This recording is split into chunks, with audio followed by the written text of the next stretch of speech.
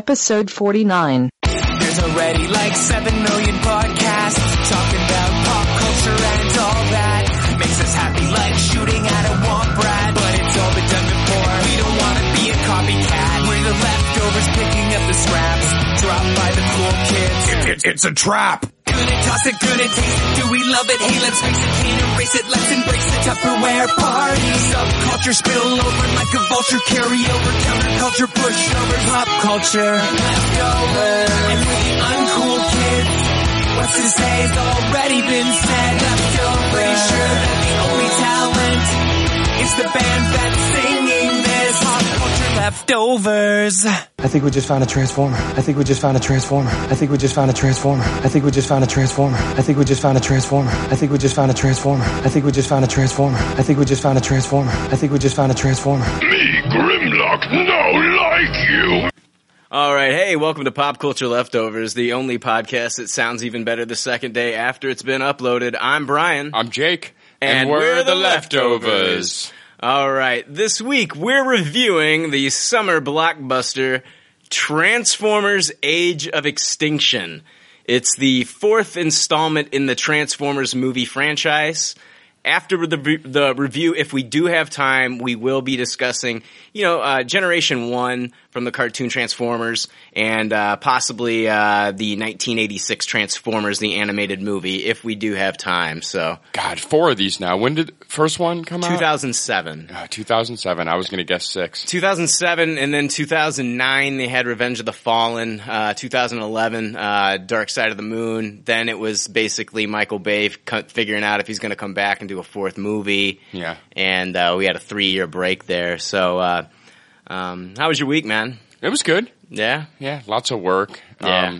4th of July is next Friday, so busy weekend for the dairy frozen department. Yeah, I want to wish, because we're not going to get to talk to everybody on the 4th of July, so I want to wish everybody a happy and safe 4th of July.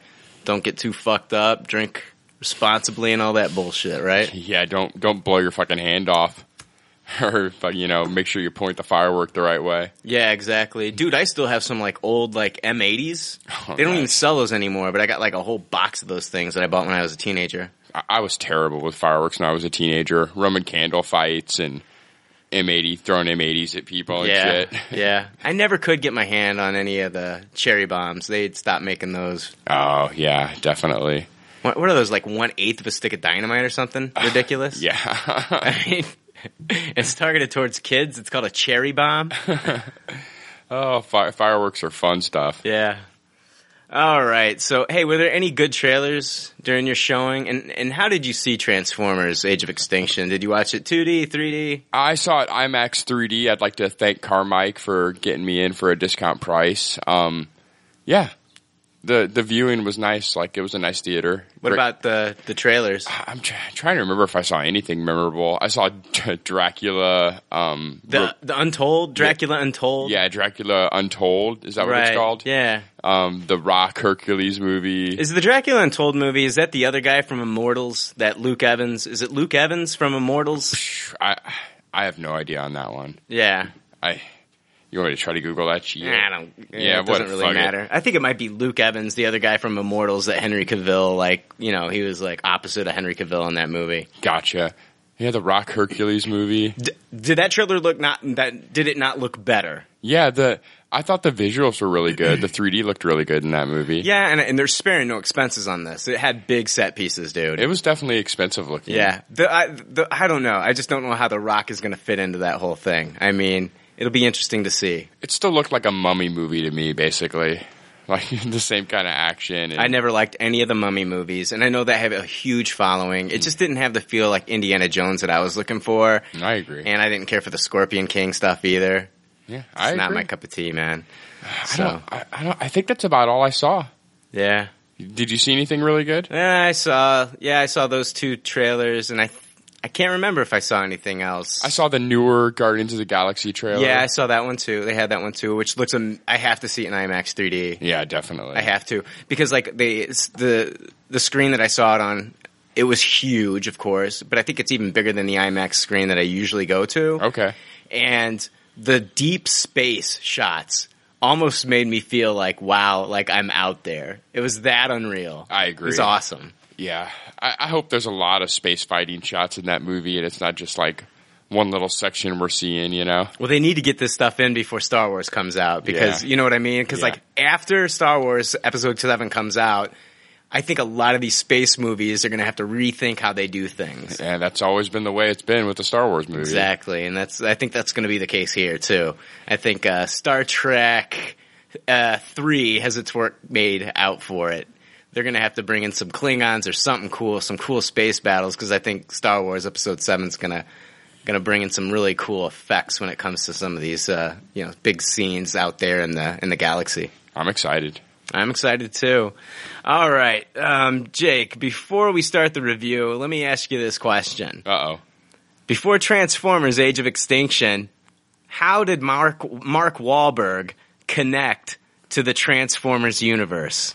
Before the movie? Before the movie even came out, how did Mark Wahlberg connect to this universe? Is there an actual answer to this? Is this a rhetorical question? There's an answer, and I'm actually going to have the answer revealed here in a moment. I have no idea. Okay. All right.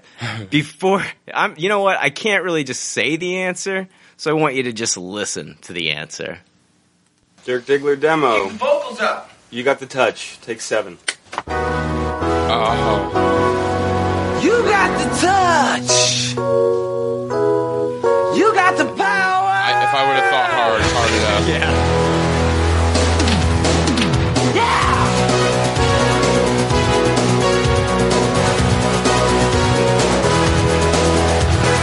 After all is said and done, you never walk, you never run, you're a winner. You got the moves, you know the streets, break the rules, take the heat, you're nobody's fool. You're at your best when the going gets rough. You've been put to the test, but it's never enough. You got the touch. Think the bass is taken away from the vocal? No, not really. Maybe. It sounds balanced to me. It's definitely taken away from my vocal. Just to take the bass down and bring up the vocal. Okay, let's do it, Nick. You heard him. That's right. 1997, I believe. 1997 Boogie Nights, 17 years before this movie came out. Mark Wahlberg as Dirk Diggler sang The Touch, and that is most famously known, in my opinion, in Transformers, the animated movie. The song that Optimus Prime just, kicks ass to. I'm embarrassed I didn't know that. That's one of my favorite movies ever. Fucking Boogie Nights. I love it. Oh, yeah, me too. I saw it in the theater. Alfred Molina is great in that movie. Yeah. When they're doing the Coke deal with him. Right. And all that goes wrong and everything. Yeah, I saw that in the theater back in 97 when it came out. I went and saw Starship Troopers. Yeah. Right after that got out, I just snuck my way into watching Boogie Nights, and I want to thank Carmike too for not catching me. Yeah, what a great twofer there. Yeah, so thank you, Carmike, for not catching me. Double dipping. So thanks for that. All right, let's see here. Let's go over the film synopsis for Transformers: Age of Extinction. Transformers: Age of Extinction begins after an epic battle left a great city torn. But with the world saved, as humanity picks up the pieces, a shadowy group reveals itself in an attempt to control the direction of history, while an ancient, powerful new menace sets Earth in its crosshairs. With help from a new cast of humans, led by Mark Wahlberg, Optimus Prime and the Autobots rise to meet their most fearsome challenge yet. In an incredible adventure, they are swept up in a war of good and evil, ultimately leading to a climactic battle across the world. What a great synopsis. Yeah. Do you ever go into one of these Transformers movies really even thinking about what happened at the end of the last movie? Not really. I mean, they kind of reset themselves, don't they, every movie? Yeah, don't they all start with after the destruction? Right. And people gripe about Man of Steel. Yeah, for sure. I mean, I think every city's been destroyed by the Autobots and Decepticons in these movies. Well, that's fine. It doesn't really bother me so much from Transformers. That's kind of what I pay for there. I just expect a little bit more from a Superman movie, that it doesn't turn into that. We're not turning this into Superman. I'm sorry I even mentioned it. The movie is directed by Michael Bay. It's written by Aaron Kruger. Aaron Kruger was asked by Slash Film in an interview, how do you write for Michael Bay's style? And I thought his answer was really smart, and it just really kind of sums up Michael Bay films for me. He says writing for Michael Bay he's a very sensory director, and sometimes an overload director. He's someone who is always looking to top himself, certainly from an action perspective and a stylistic perspective. So very early on, we're throwing ideas back and forth. We talk about sequences and visuals and moments, whereas in some other films or ordinary films, you might be very slavish to story and narrative first, and logical sense above all. When you're talking about aliens, robotic machines, which disguise themselves as vehicles and animals, you start to make your peace with the idea that logical sense doesn't have to be the be-all, end-all. It needs to be amazing fun for the audience. They need to be swept up and be promised that they're going to see things that make it worth spending money on a ticket. So Yeah, I think that kind of sums these movies up. That's good stuff. Yeah. All right. The movie stars Peter Cullen as Optimus Prime, who's been the most definitive voice of Optimus Prime for me in the Generation 1 cartoon and in these movies. Yeah, in the very first movie, just the first time we saw that in the theater, the first time you heard Peter Cullen's voice again in a live-action Transformers movie, it was kind of a goosebump moment. No matter what you thought of that film, I thought it was hard, if you're a fan of Transformers, not to get excited when that happened. Absolutely. Just hearing him say some of like the iconic lines from the original Transformers animated movie, like "One shall stand, one shall fall," stuff like that. Because they didn't give us any of that in the trailers before the first Transformers. Like the first time we heard him speak again was seeing the movie. Bumblebee, we don't really have a voice actor for Bumblebee, do we? No, I mean, it's just like sound clips sound and clips, shit. John Goodman is Hound. Ken Watanabe from this year's Godzilla was Hound. Drift. He was Drift. And the samurai guy. John Goodman was Hound. John DiMaggio as Crosshairs. That's Bender from Futurama. Oh, okay. Robert Foxworth as Ratchet, Reno Wilson as Brains. Then we had the Dinobots. Don't have any voice actors attached to them. Grimlock, Strafe, Slug, and Scorn. So Grimlock, of course, we know him as the T-Rex. Yeah. Strafe is used to be Swoop, which is the Pteranodon or Pterodactyl or whatever. Yeah. Slug, which in the comics and in the cartoon was Slag. Yes. And Slag was the big brontosaurus looking. Yeah, did they ever tell you the names of all the new Dinobots in the actual movie? I don't remember them doing that. It's probably just like the toys. Yeah, exactly. I'm like, and wow. Then was Scorn the Triceratops? I can't remember. I don't remember. Okay. The original one. Yeah. All right. No, well, in the original one, it was... well, in the new one, I have no idea. Yeah. Because, I just saw the movie. I tried to retain the names of things, but I found that very difficult. It was difficult. Much stuff didn't get named. And a lot of humans, I had a hard time with their names, too. Yeah. Mark Wahlberg was Cade Yeager. And apparently Dwayne Johnson was offered the role of Cade Yeager, but he declined due to scheduling conflicts with his movie Hercules, which is coming out this summer as well. And Jason Statham was actually attached to this for a while as a rumor. That's interesting. Yeah. I bet you this makes more money than Hercules. Yeah, definitely. Yeah. Oh, yeah. It's Transformers. It's going to make a ton more than Hercules, especially internationally. Yeah, I'm surprised Rock didn't do it. Yeah, that's interesting. Maybe he was locked in or something, but yeah. Kelsey Grammer as Harold Attinger. Nicola Peltz as Tessa Yeager. Jack Rayner as Shane Dyson. Stanley Tucci as Joshua Joyce. Titus Welliver as James Savoy. Titus Welliver. No, James Savoy is Titus Welliver, excuse me. Yeah, Titus Welliver is Man in Black from Lost. Right. If you know that. I'm getting these backwards, actually, I think.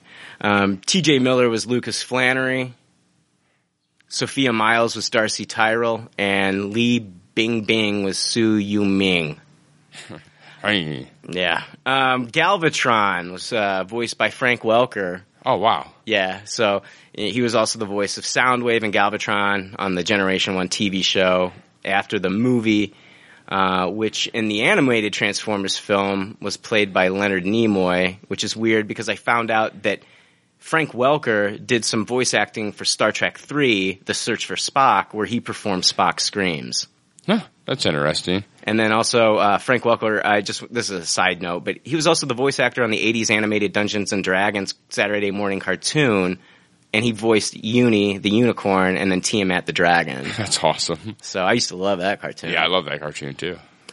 We had Mark Ryan as Lockdown. Michael Bay describes Lockdown as the film's most interesting character. He travels the galaxy. He works for somebody else.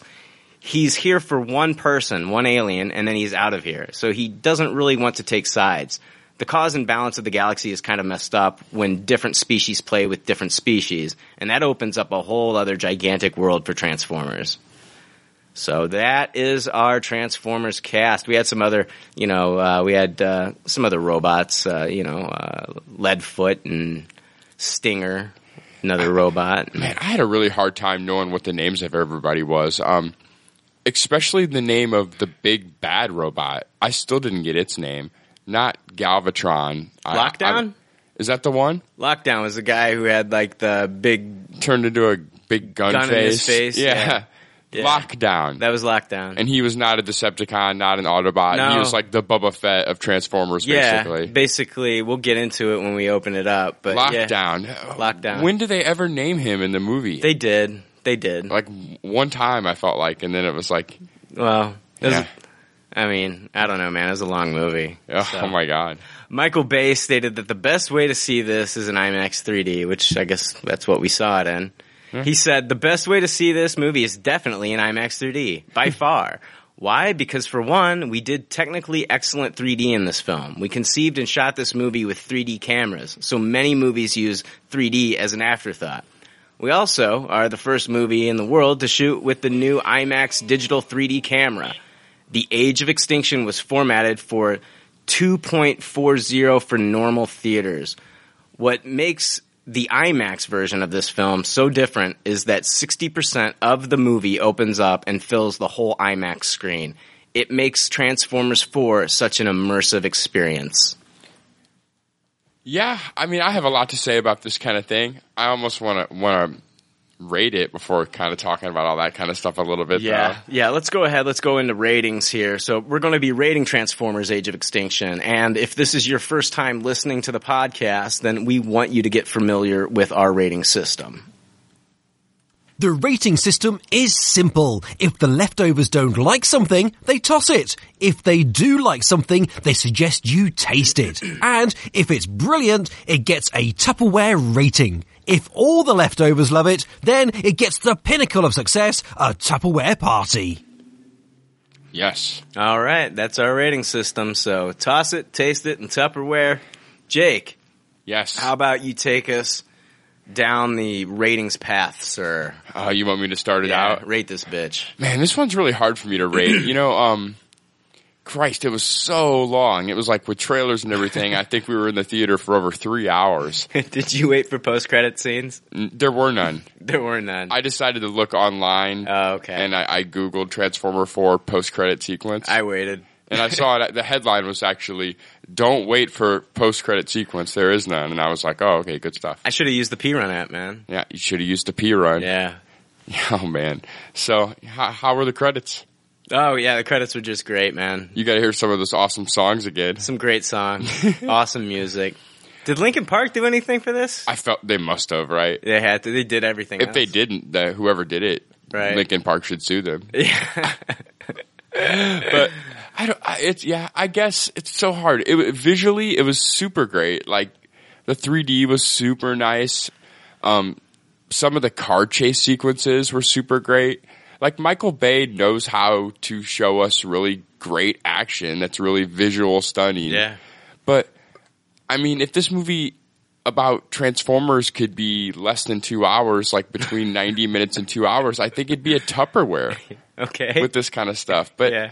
I'm gonna go ahead and taste this movie. Okay. A very low taste it. I feel like after it's in the theater, I agree with Michael Bay. If you don't see this movie in IMAX 3D in the theater, then it's a toss it once it comes to home video. Yeah. Unless you have a really swank setup at home, ginormous TV, a projection or something going on. Factor in into your rating, factor into the story a little bit, not just a vague, and then maybe some of the characters and then character designs and things like that. The story was just ho-hum to me. It was just kind of a bunch of jargon most of the time. It was really hard to, I still don't truly understand where the Dinobots even came from. At all, Yeah. They just showed up basically. The Optimus Prime gave a speech and the Dinobots showed up. Right. And I don't know. It was just a bunch of excuses to show a bunch of action sequences. Okay. I thought in some ways it was better than the previous Transformers movies in that they wrapped up the stupid human plot.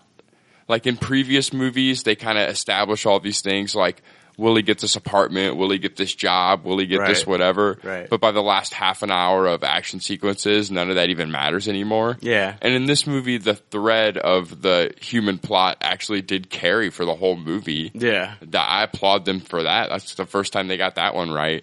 Yeah. But it was just so long. It was just too much. It was very long. Very long movie. I think it was 2 hours. I read, different places have it listed as 2 hours 37 minutes, 2 hours 45 minutes. I think it was closer to 2:45. I think it was closer to 2:45. I'm telling you, if this movie could be 2 hours, right at the 2 hour mark, it would be a Tupperware for me. And you can easily edit 45 minutes out of this, Yeah, I agree. Are you ready for my rating? Yeah, let's hear it. All right, let's see here. How do I say this? All right. To me, I think it's funny how Megan Fox starred in two of the Transformers movies because she kind of reminds me about how I feel about them. Like Megan Fox, the Transformers movies, they're fun to look at, but once you sit down with them and start to figure them out and what they're all about, you stop listening to them and just start looking at how pretty they are. Michael Bay movies, to me, visually are gorgeous. They really are. They're beautiful. They're stunning. I mean, he finds a way to capture things on film to make them look very appealing. The colors pop. The action is just over the top, and it's mostly engaging, and it's totally ramped up and fast paced. Where Michael Bay fails, in my opinion, is fleshing out characters and giving us characters that we care about. Back to my Megan Fox comparison. Megan Fox is the woman you want to bang to put a notch on your bedpost. Emma Stone is the woman you want to date. Yeah. I don't want to keep coming back to these movies, Mr. Bay, if there's nothing more to them than just setup after setup for another action scene. I want to get to know characters. It seems like all the characters in his movies are the same. They are either really straightforward and boring, or they are just over-the-top sarcastic. Either way, I didn't relate to any of his characters in this movie. People give Shia LaBeouf a ton of shit for this movie, his movies and the Transformers, but I think he was the most relatable character Bay has done in a film since the Armageddon movies, since the Armageddon film. In that first Transformers film, not the other two, but you could relate to this kid that was the underdog and he wanted to date the hot girl at school. Now we're introduced to Mark Wahlberg, who I usually like in most of his movies, and he's trying to play this robotics engineer who works out of his barn and is raising his hot daughter. That's another thing. I can't relate to it. And where does Michael Bay keep finding these gorgeous women to be in his movies, too? Yeah. I mean, they all are just over-the-top gorgeous. Megan Fox, the model from the last movie that wasn't even an actress, and they put her in there to date Witwicky, and now this daughter of Mark Wahlberg's is just like, it's like Michael Bay has watched Weird Science and somehow figured out how to make Barbie dolls come to life. I can see him in his basement with a bra on his head doing this because these women are just over the top, Kelly LeBrock gorgeous. Yeah, kind of weird how they had to sell that she was 17 too. Yeah, exactly.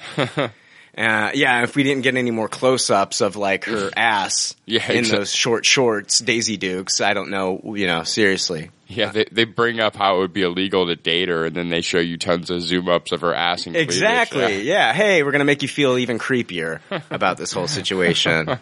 Mark Wahlberg, he doesn't come off in the movie like this brilliant guy either. I mean, he's still Mark Wahlberg in my opinion, chasing people off his lawn with a baseball bat, and he just doesn't come off like a brilliant scientist. They even had him wear glasses at one point in the movie, and I wasn't buying it either.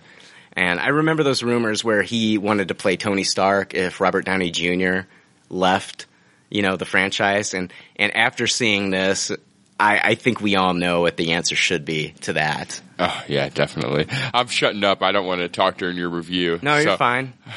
No, can you seriously listen to, like, Mark Wahlberg in the Iron Man suit talking to Jarvis? Oh, yeah, it'd be terrible. I mean, in some ways, I Tupperware this movie for all the wrong reasons. Like, it was almost so, like, ridiculously bad. Right. It was kind of entertaining. Yeah. It was, like, such a giant catastrophe of a movie. Transformers, Age of Extinction, it's a visual spectacle, and it really is a sight to behold in IMAX 3D. What it lacks in story, it makes up for in eye candy, and that's the truth. That being said, it's not enough. I like the characters that are relatable and that develop, and not in the cookie-cutter way that they develop in this movie. I also like a story-driven movie. One where the mythos actually makes sense and doesn't get rebooted with each film. And the story here was just not good to me. And with the movie being 2 hours and 37 minutes or 2 hours and 45 minutes long, they had plenty of time to work with this one. Not even the Dinobots, in my opinion, can save this movie. I have to give Transformers Age of Extinction a toss it. There's nothing more than meets the eye here, man. So I got to give it a toss it. It's probably like the closest toss it to a taste it ever, just because of the beautiful visuals. And I don't despise this movie or actually like hate it to the point where it's like I'm just going to rag on this movie the whole time. Me being a huge Transformers fan, I want my Transformers mythos to make sense, and I just feel like it didn't here. Yeah, I can totally relate with your toss it. I mean, I juggled between all three ratings literally with this movie. Like, I sat there with my popcorn and I laughed for, sometimes the reasons the filmmakers wanted me to, and a lot of times for reasons they didn't. And, I had a good time watching this movie. Right. I'll probably never see this movie again. Yeah, but that's kind of the way I have been with all the Transformers movies. I've seen them all in the theater. Right. Usually within the first couple of weeks they've come out, and then I've never seen them again.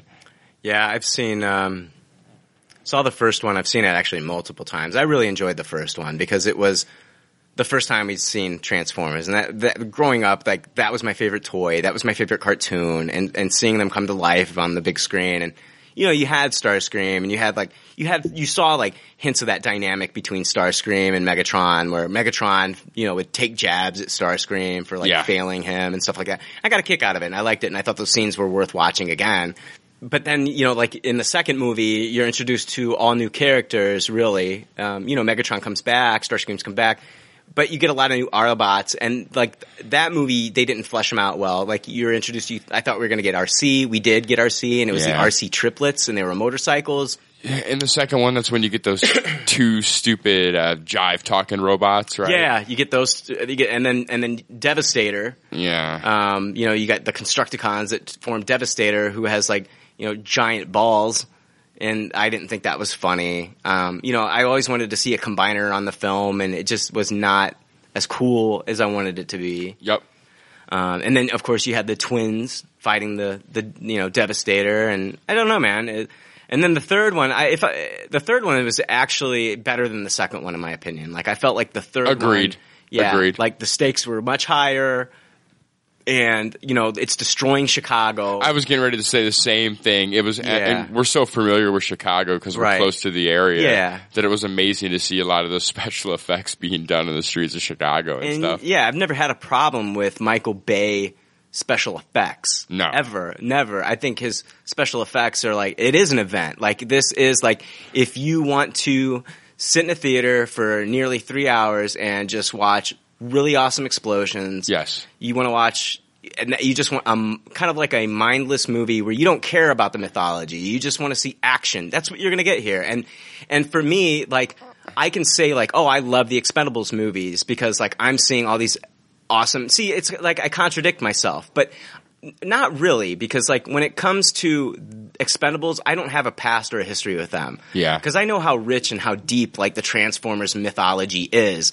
And I feel like Michael Bay is all over the place with the Transformers. Let's just start talking about this fucking I agree. I want to say I agree with you 100%. If I came at this from like, oh, I'm such a huge fan of the Transformers and I want to see justice done to the franchise of the Transformers, then this movie is a toss it. Right. Like all of them, but maybe the first one. And even that one's pretty much a toss it from that viewpoint to me. Yeah. But I got to tell you, I'm a little bit of a sucker for Michael Bay films. It's a little bit of a guilty pleasure of me.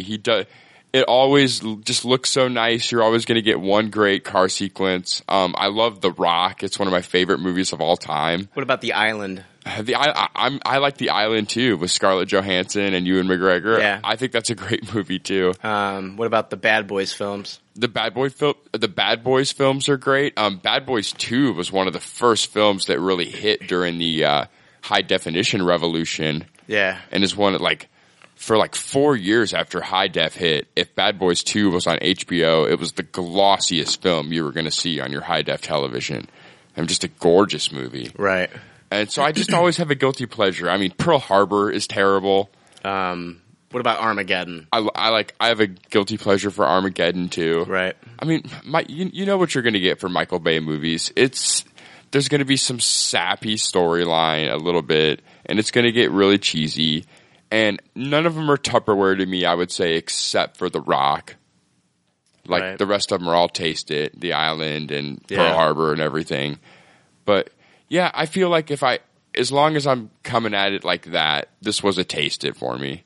But I can understand hating this movie if you're a Transformer purist. I mean, you got to just be wanting this whole thing to be rebooted by now. Yeah. If you're a Transformer purist. Yeah. Just a whole new director, a whole new writer, a whole new vision. Yeah. And it's unfortunate that the way we're seeing Michael Bay films is at the expense of the Transformers franchise. Right. So I can see people tossing this movie. Who would you want to come in? Well, maybe we should talk about that later, but it's on my mind now. Like That's a great question. Who could do this justice? Yeah. I had a few people in mind. Yeah, it's hard not to think after Pacific Rim. Guillermo del Toro. Yeah. Yeah. I don't know. I mean, let him have control of these robots fighting each other, and you know, let him get a hold of the mythology. I agree. He's proven with Hellboy that he'll do a franchise and respect the mythology of the source material. Right. So I think he'd do the same with Transformers. It's just so hard. It's like, what source material do you draw from? In Transformers? When you do a Transformers movie. I mean, if it was me, if it was like, if I could choose like a director to do it, I would want Bryan Singer to do it and take him back into the 80s. There you go. And go from there. And let's see some of these, you know, robots that we grew up as kids, Generation 1 robots, have them look the way they did back then. I think what Bryan Singer did really right in this last movie that Joss Whedon also did to a degree in the Avengers was when Bryan Singer made the X-Men fight together, they worked as a team. Yes. They worked as a team. I'd never seen an X-Men team work as well together than they did in that X-Men Days of Future Past film. Yes. I mean, Iceman, Kitty Pryde, Bishop, Blink. I mean, they were all working together. I mean, like, it's like they could read each other's minds. It was really cool to watch them work together as a team. And Bryan Singer, I think if you throw him into a Transformers movie, we're going to get a really good team film out of the Transformers and see what makes each Transformer special so where they can work off one another. You know what I mean? Yeah. Bryan Singer wouldn't be a bad director for these movies. Yeah. I think what would make these movies better that will never happen is if they tone down the human element of it. Like if they gave us a real fanboy Transformers movie. Like all Cybertron based? Yeah, I'm not saying no humans and no stars, but really do it like they did in the cartoon or the comic books in the 80s where the humans are just, sub-characters basically. Right. You know, it doesn't have to be freaking the same, like Spike and what was the other one's name? I forget. Daniel and Spike. It doesn't have to be the same people, but just really show it from the robot's point of view. Right. And they kind of, I mean, when the show first came out and they were on Earth, like for the first 2 seasons, you know, it was like, there was like a lot of human elements in it in some of them, but there were episodes where the humans weren't involved. It was mostly like, you know, the Decepticons trying to get like energy, you know, from like the Earth, like oil or like the rubies and things like that. And making their Energon cubes so that they could get enough Energon so they could go back to Cybertron.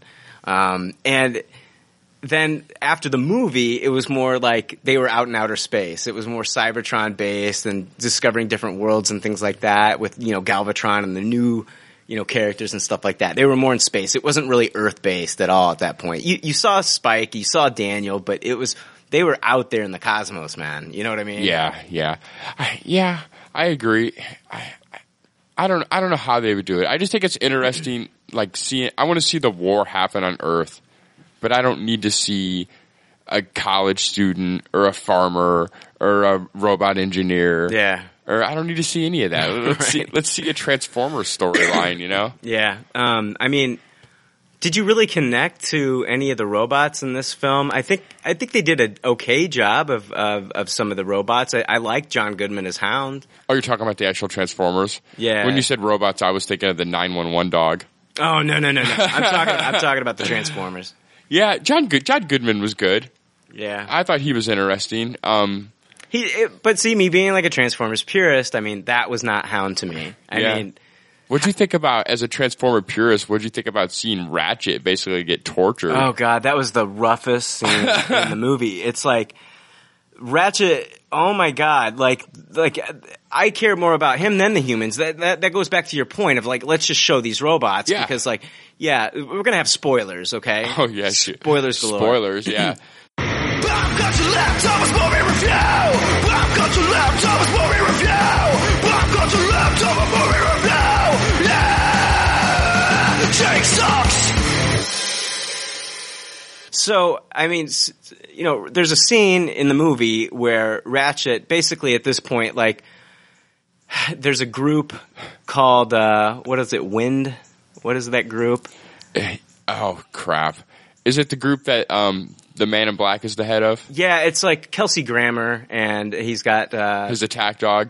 Yeah, like the Titus Wellington guy. Yeah, the Man in Black. Yeah, he has like this group that goes out and hunts Autobots and Decepticons and kills them, and they get a hold of Ratchet. They have basically something that like some kind of like binoculars or something that can like read their energy, and they can find these Transformers pretty easily. Actually, yeah, they like scouted them out. He's like recluse inside of some building, like inside like the chimney or something like that, right? And then they hunt him down and, you know, start blowing him up. And the whole time he's like begging, like, I've worked with you, you know, listen, humans, I'm an Autobot. We've worked together. And like, it's just very cold. And then, you know, like Lockdown, the character of Lockdown, who's neither, you know, Autobot nor Decepticon, he's off in the distance, blasts him, and then walks up, you know, like a badass, and then just basically obliterates Ratchet. He rips his spark out, right? Yeah, I mean, and rips his spark out like it's a heart, and, you know, that's the end of Ratchet. And then we're forced to, like, look at his head later on in the fucking film. And it's like, you know, I mean, Ratchet he got the worst of it in the animated movie, too, when fucking Megatron, Starscream, Soundwave, they all take over that ship, the Autobot ship that's on its way back to the Autobot base, and Autobot City, and Ratchet gets fucking killed there too. So I had to watch him die in 1986, and then I had to watch him beg and plead for his life in this, and it was rough, man. Yeah, it was Ratchet torture porn. It was pretty crazy. I didn't like it. Yeah, it was. No, actually, I can't say that I didn't like it. It's the only part that made me feel anything for anybody in this movie. Yeah, right. It was probably the most emotional part of the whole movie. It really was. I agree. Yeah. I agree with you there. What about? Let's talk about the human characters that we're introduced to. Like, let's talk about the good characters. Like, we had, Jack Rayner, who played the Irish kid, that's dating, Mark Wahlberg's daughter in this. What did you think about him? Yeah, he was okay. I didn't care for him. Yeah, who gives a fuck? He has to be able to drive cars good because he'll be required to do 2 action stunt sequences involving cars. Yeah.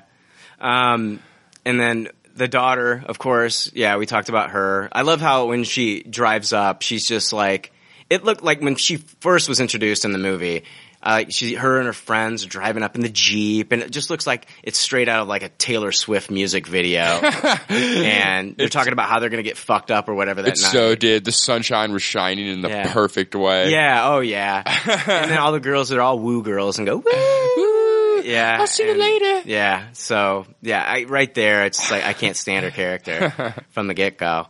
And then, and I don't know, Mark Wahlberg in this. I mean, I don't know. Who's better? In your opinion, who's better in these films?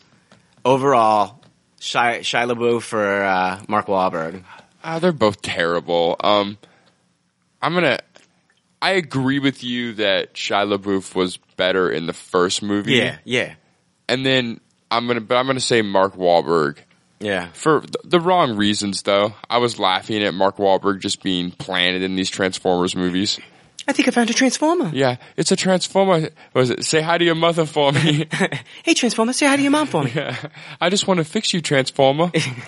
I don't know, dude. I didn't feel like there was enough, there wasn't enough Bumblebee in this movie for me. And that's the one thing. Sorry about that. That's the one thing that Shia LaBeouf did right. Like, anytime, like, Bumblebee was, like, in harm's way, like, you could feel like he loved Bumblebee. And it ramped up the emotion that much more for me, I think. Yeah. I mean, the product placements really ran rampant in this movie, Holy too, right? fuck, let's talk about the product placement in this fucking movie. I could really use a Bud Light, I'll tell you that much. Yeah. Yeah, I could use a Bud Light, too, after watching this movie. They rammed into a Bud Light truck, and then... Well, the spaceship, okay, he's flying the spaceship. The spaceship crashes. He gets out, and then... Of course, it's like he crashes into like a Bud Light truck. Yeah. There's Bud Light spewed all over. Bud Light everywhere. Yeah, I swear like all the labels were up. Yeah. You could read them all. Every single one. And then we get the shot of Mark Wahlberg. And he drinks one. Yeah. Cool, refreshing Bud Light. Right. Now, okay, and then we had, they're in that science lab, and we saw the My Little Pony, Rainbow Dash. Rainbow Dash. And the glasses, they were Gucci glasses. Everyone that had glasses when they saw up close, we saw they were Gucci glasses. The Gucci glasses. And then, the cars, of course. Yeah, the cars. And, Transformium, when it becomes, when that whole thing where Stanley Tucci's character is using the Transformium, and the Transformium changes into whatever he wants it to, and it turns into a Beats pill speaker. A Beats. Transformium. The dumbest element name since Avatar's Unobtainium.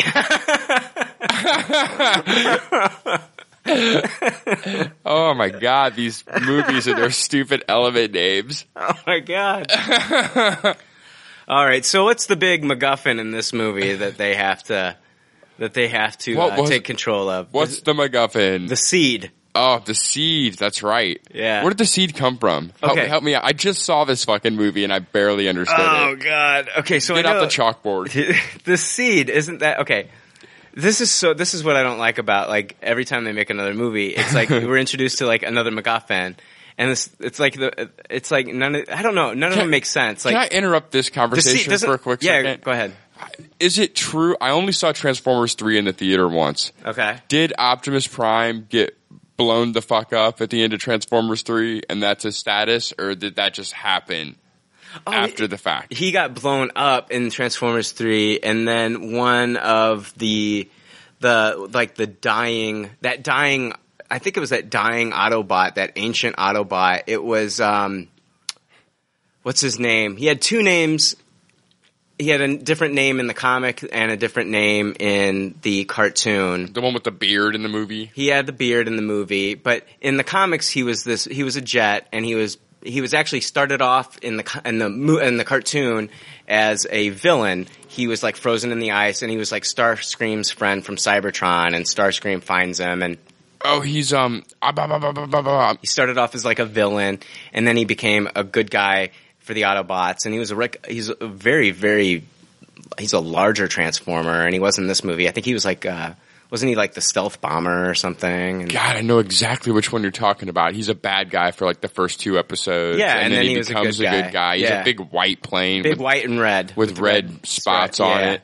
Yeah. Who the fuck? What is that Transformer's name? That's driving me crazy now. And he's not an aerial bot. He's not affiliated with the aerial bots at all. Do you want me to pause? We'll find out his name. Yeah. All right. So yeah, Jake, you looked it up, and right as you said it, I said it at the same time. It was Jetfire. Jetfire. Yeah. And you said sometimes Skyfire in some of the comics. Skyfire, yeah. I believe in the comics, but he had 2 names, but like Optimus Prime got blown the fuck up, I think, and then like he used like his parts to become like this fucking like Ultra Prime and shit. Okay. At the end of the movie, and I think he was able to fly around with like a jetpack, and so sometime in between that and this movie, he decided to like Obi-Wan style go hide out in some theater all beat up. Yeah, exactly. Okay. That's exactly what happened. And I think what they alluded to was like he had been hunted, because like they showed like all those, like the big, what is it, like those big shells from the weaponry and stuff like that poured out of him when Mark Wahlberg opened him up, and gotcha. He was like, "Hey, what have you been through? Oh my God, what's going on here?" So, sorry to interrupt the other conversation. Okay, but back to where did the seed come from? Yeah, the seed. The seed, isn't it supposed to like? The seed was like wasn't it what like at the beginning of the movie, we're introduced to a scene. Okay, so I guess at the beginning of the movie, it's like, I guess if you ever wanted if you ever wondered like what it would be like to mix the movie Prometheus and The Land Before Time, they take care of that for us here. So thank you for that. I applaud that. That's exactly what happened. Yeah, it's like Prometheus meets The Land Before Time, and so the creators, we don't see them. We just see like this huge like battalion of like, spaceships coming from, whatever, and they're down there, and like they're like terraforming the Earth with is it Transformium that they're using? No, the Transformium is what they build Galvatron with. Yeah, but I think the Transformium is what they used on all life there to start, because it made robots. I mean, because like later on, that one chick who I don't even know her name, the blonde lady who is just in the movie, she later on discovers like an old Dinobot. Remember that? That was in the ice? Yes, I remember that scene at the very beginning. So didn't they bring down Transformium, and didn't it mold with like dinosaurs or something? I don't understand, dude. Yeah, okay. Where did the Dinobots come from? Do you not understand that either? Because none of that made any sense to me. Well, weren't the Dinobots up in the ship when Prime was up there, and didn't he rescue them? And then that really happened? Who the fuck? Well, there was that one dude who was upside down, right? Yeah. And Prime found a sword in there, and he was like, I'm a knight, and he's like, now he's talking about how he's a knight or something, like the knights, and so like we're more Transformers mythology that we have no idea that about. happened in this movie? Yeah, dude. Oh, Jesus. He he pulled out that sword and that one Transformer guy that was upside down. Wasn't that like one of the Dinobots that he cut loose? I don't know. I was like, oh my God, where did these Dinobots even come from? Like, I swear, I was conscious this whole movie. Yeah, dude. I don't know, man. Okay, so I was super confused on plot elements. It's very confusing. So okay, let's try to sort this through. So at the beginning of the movie, they show up, and it's either they're either using the seed or they're using Transformium. We don't know which one, but they're using one of them. And I thought the seed was something it was a weapon that can create life or something. We saw the physical seed a bunch. It was like this. Yeah. This gigantic prune. Yeah, exactly. A robot prune. Oh my God. Yeah, I didn't understand the seed's purpose. Yeah, I think the seed, okay, that's what I'm confused about, because if the seed gives life, I thought we were introduced to the Allspark in the first one, which was what created all life. That was how they were going to rebuild Cybertron or something. Yeah, whatever. The Allspark, the cube. Remember the cube? Yeah. I thought that was part of it. Not anymore, apparently. Now we got this All you need seed. is seed now. I got some seeds. John Denver plant a tree. Wow.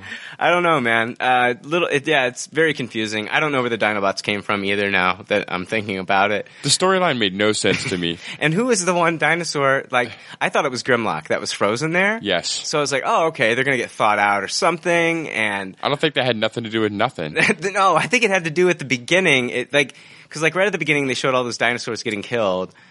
Part of me wants to believe that the creators came down to Earth. They used the Transformium to create the robots, because later on in the movie they said something about like Lockdown is talking to Optimus Prime and he's like, "What? Do you think you were like born or something like that? No, you were made."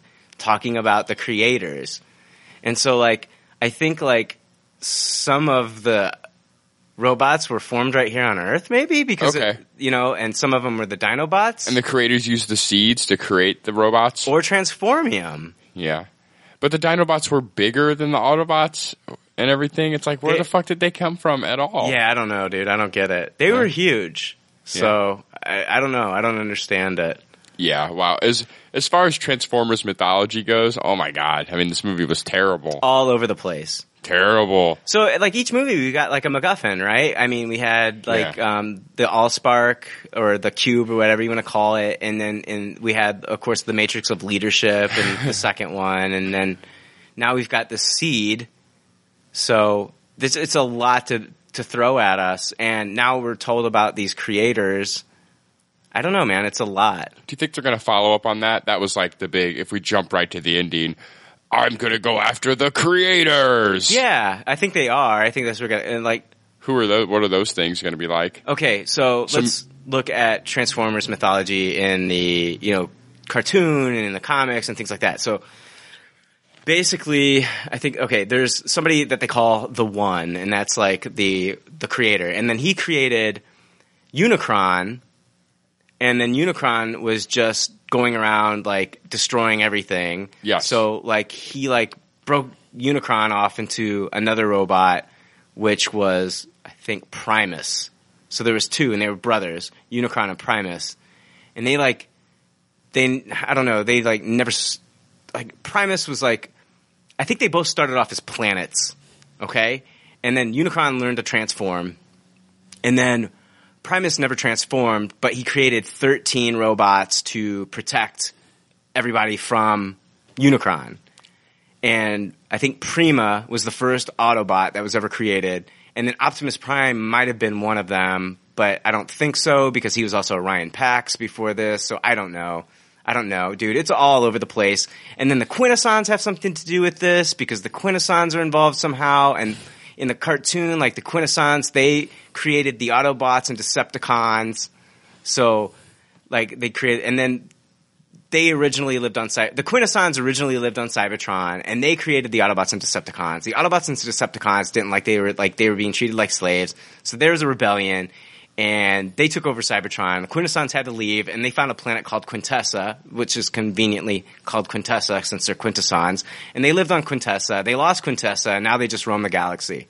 It's really, really in-depth and complicated. Yeah. So I'm thinking that maybe Michael Bay is going to be using the Quintessons as the creators. Yeah, and it's interesting with that kind of ending. Maybe he is going to do what I'm asking for and give us a movie where we're not going to have much of a human element.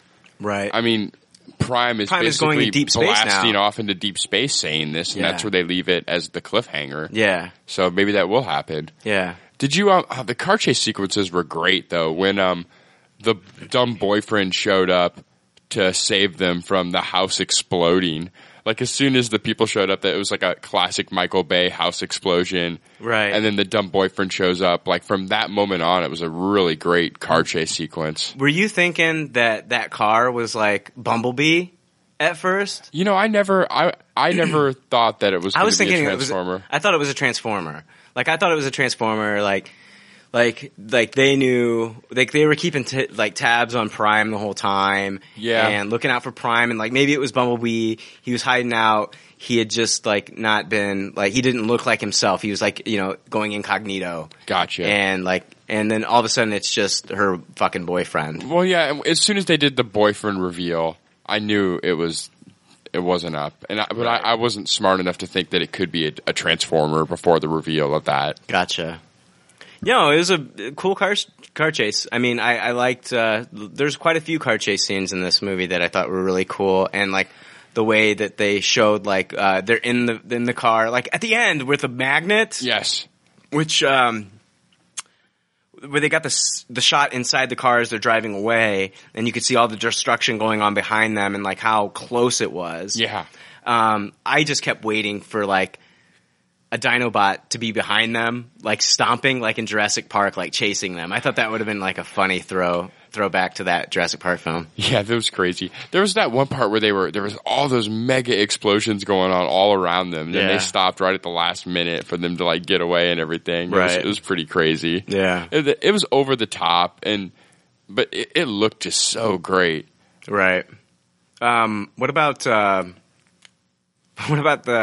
the T.J. Miller death when he dies? The actor T.J. Miller. That was pretty funny. And then they showed his like burn up body in the running away pose. Right. Yeah, got a lot of screen time. I didn't think he was going to die. Yeah, they killed him off pretty quick, right? Yeah. I was like, they did. Oh, wow. Yeah, that was pretty bizarre. Okay. And they kind of gave him a shit face edit because they kind of revealed that he's the one that called the feds in the first place. He was the rat. He revealed at the end. Yeah, exactly. He was worried about that $25,000 reward money. Yeah, exactly. Yeah. And then he got burned up for being a greedy rat. Right. I mean, okay, so tell me what you thought about. There's a lot of things that didn't make sense, and I mean, that's the thing. I mean, we review these movies, and we watch them. It doesn't mean that they all have to make sense, and we understand everything about them because, and I'm sure there's other people that like that. When they saw this, it all made sense to them, and that's fine. But not everything made sense to me. Like Lockdown, the character of Lockdown was interesting because, like, at one point, like he's talking about the creators, and then he's talking about how he stole his ship, the ship that he was flying. Yeah, how he had stolen it, and he's using this ship. And then even Prime said something like, like you've disgraced this ship or something like that. And then I'm just like, if he's being hired by the creators to go after Prime and kill Prime, where did he get the ship from if he didn't get it from the creators? So I was looking, and according to Michael Bay, Lockdown's ship is sentient and will play a major role in the film. And he said the ship has a lot of meaning and backstory that can go into other movies. In the next film. Yeah, so I'm thinking, okay, first off, I'm thinking, number one, I think what they're going to use is the creators. I think they're going to use possibly the Quintessons as the creators, which actually, in all actuality, are not the ultimate creators, but they're going to call them the creators. So we've got Quintessons. And I actually saw a tentacle in this film while they were up in that ship. Yeah, that was crazy. And it made me think, like, is there a dying Quintesson on this thing or something? What was up with that, to interrupt you? What was up with the tentacle wrapped around the leg? What was all that stuff going on in there? That didn't make any sense to me. It didn't either. It made no sense to me, but I kept thinking, is that a Quintesson? Yeah, and that was inside of Lockdown ship, right? Yes, and Lockdown ship is the ship that he stole. Yeah. He said that he stole that ship. And so I'm thinking that he stole the ship and the ship is part of Unicron. Gotcha. Because Michael Bay, he said Lockdown ship is sentient and will play a major role in the film, and then the ship has a lot of meaning and backstory that can go into other movies. I'm thinking maybe it's Unicron eventually. That's interesting. Gotcha. And we haven't done Unicron at all yet in these movies. No, nothing. Not even a tease. Gotcha. Huh. But like Unicron's huge. Like Unicron, I mean, is the size of Cybertron. He's gigantic. He's a planet-sized robot. Yes, for sure. And I don't know how you're going to pull that off. And even Michael Bay can do these huge, big spectacles. And if anybody's going to attempt doing this, it's Michael Bay, which the only good thing I think that could come out of that is to show other studios that, yes, you can make Galactus. Yeah. He doesn't have to be a cloud of smoke You know? Yeah, I'm excited. I hope that is the direction they take. It was definitely interesting inside of lockdown ships. It was one of the most interesting set pieces. Yeah. Yeah, and even watching like them going, the Autobots going in and out of the ship and like, you know, making their way through the ship. I thought that was actually kind of cool. I liked, what did you think about, like, I liked Hound. I thought he was fun. And then, Ken Watanabe was okay. What was up with Hound's beard? It was their cables, like little wires. Okay. They were like little wires. Yeah, they didn't, every time they zoomed up on it, the zoom didn't last for very long, and I kept trying to figure out what was going on with that. I looked at it, and it was like little, curly Q, wires. Yeah, it was a neat effect, like when he was moving around and everything. Yeah. And he was smoking his little cigar. Yeah, I was wondering about that, if he had like alien tobacco. Hound from the cartoon, he was one of the few Autobots that actually preferred Earth over Cybertron. Oh, that's a fun storyline. So yeah, he loved it. All of Earth's pleasures. Yeah, he loved like the terrain because he was a Jeep, and he just loved Earth. Yeah. This movie was so confusing, though. I know you said you think some people saw this and understood everything, but I find that hard to believe. Like, I feel like you had to have, if you understood everything in one viewing on this movie, then you did like research before you saw it, or you're so familiar with the source material. Yeah, because like it kind of throws out like all the other mythology that they introduced already, like the Allspark, you know, the cube, and then and like I thought that was what gave everything life, and like whoever, like you can never destroy the Allspark. There's always a piece of it, and you know what I mean. And then it just felt like now we've got the seed, and the creators. So like the Allspark isn't like. We've got the creators who is the seed. Does that create the worlds, or did the creators create the seed? Do the creators have anything to do with the Allspark, or is the Allspark like the Transformers' soul? I don't understand. Yeah, and they kind of implied that they whacked a lot of the other robots too. Like that, all the other, there wasn't very many left. Like you know, Prime was like, "Is this all that's left?" Yeah. I thought it was interesting that they talked about other countries, like grabbing up the last of the Decepticons and Autobots that were out there on the loose, but they never really went anywhere with that storyline. And remember when didn't Prime send out like a transmission to like all Autobots come to Earth or something like that? Yeah. And like there's like 6, right? If even. Well, in this movie? Yeah. Yeah, like they were the refugees, like the only ones that survived. Like you had, Drift and Hound and what is it, Crosshairs? Yeah. He had like the Matrix looking trench coat on. Yeah, he was cool. I think like these are the first triple changers, right? I mean, like the first triple changers we've seen in a film, right? I mean, yeah, I guess so. Watanabe was like a helicopter. And then he could turn into like a car. Yeah. Well, I mean, there was things that were more than triple changers if you think of the Transformium. Oh, yeah, the Transformium. What do you think about that lame name? But like, I don't like that. It's like, how do you kill them? I mean, it's just like, now, okay, we're introduced to apparently like, so humans found a way to control the Transformium so that they could make their own robots. Yeah. Their own Transformers. But the robots that they're making have no souls. So is that like, am I right? Yeah, that's correct. And Stanley Tucci, is that how you say it? His character's kind of a bad guy at first because he created these things and he knows that he doesn't have complete control of them. Yeah, he's like the anti-Mark Wahlberg because they're both creators, but he's like, he's a billionaire, and like here's Mark Wahlberg who's like this, you know, living on this farm and, you know, making shit out of a barn. Yeah, but they make Stanley Tucci feel bad enough, you know. They're like, and eventually he's like, oh, okay, you know, and joins the good team.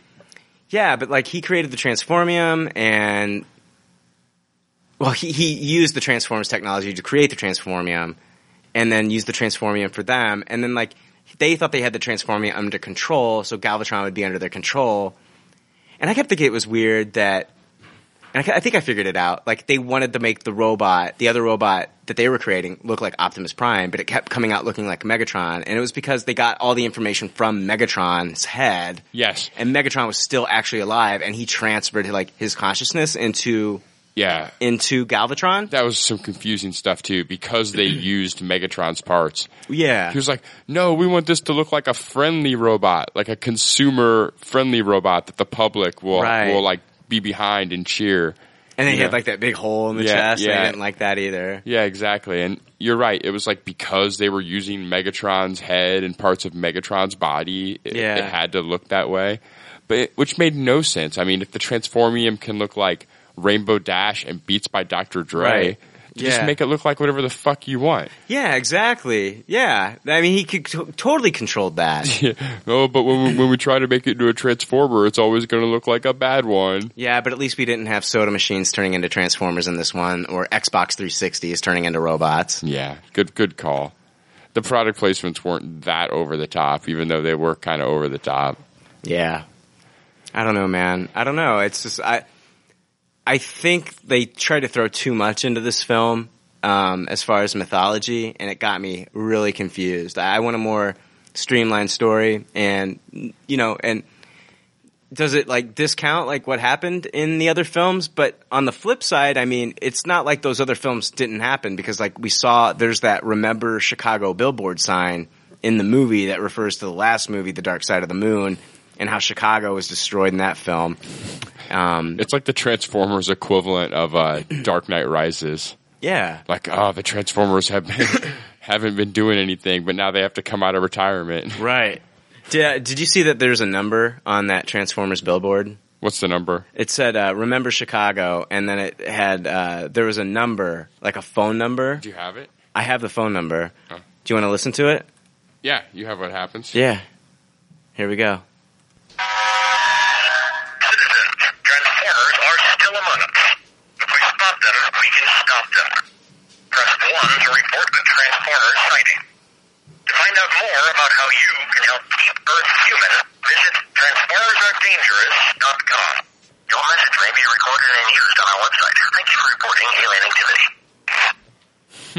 I love in movies how everything's so convenient like that. Yeah. Like it's like, oh, there's a billboard that if you see these things, and then, oh my God, you just happen to run into an adventure with Optimus Prime and all this stuff. Right. And it's like, even all movies fall under this trap. Like even some of the greatest movies ever. Like I just watched Ghostbusters last night. Yeah. And it's the same thing. Like Sigourney Weaver comes home to her apartment, and of all commercials that happen to be on the TV, it's the Ghostbusters commercial, and probably the first one they've ever aired. But she happens to have her TV on and see it for the first time. Is that where she's making the eggs? It's right before. Yeah.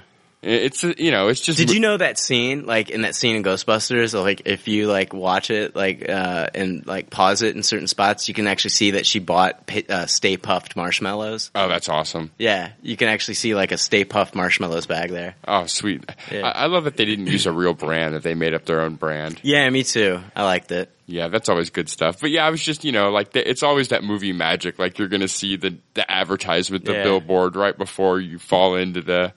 When you were a kid and you first saw the Stay Puft Marshmallow Man, did you think like that was like a real character, like back in the day? Yes. I did too. I had no idea that it was a fictional thing. I thought like the Stay Puft Marshmallows were like maybe a brand like in the 50s or something that I didn't know about. I thought, I remember seeing that movie opening day in the theater. Yeah. And like, I thought the Stay Puft Marshmallow Man was really cool before I saw the movie. Uh-huh. And then, like, how old would I have been when that movie came out? What year did 84. You'd have been 6. So, yeah. And then when I saw the movie, I was terrified of the Stay Puft Marshmallow Man afterwards. He scared the shit out of me. Because he gets that angry face when they set him on fire. Right. And, oh, man, I just remember like, oh, my God.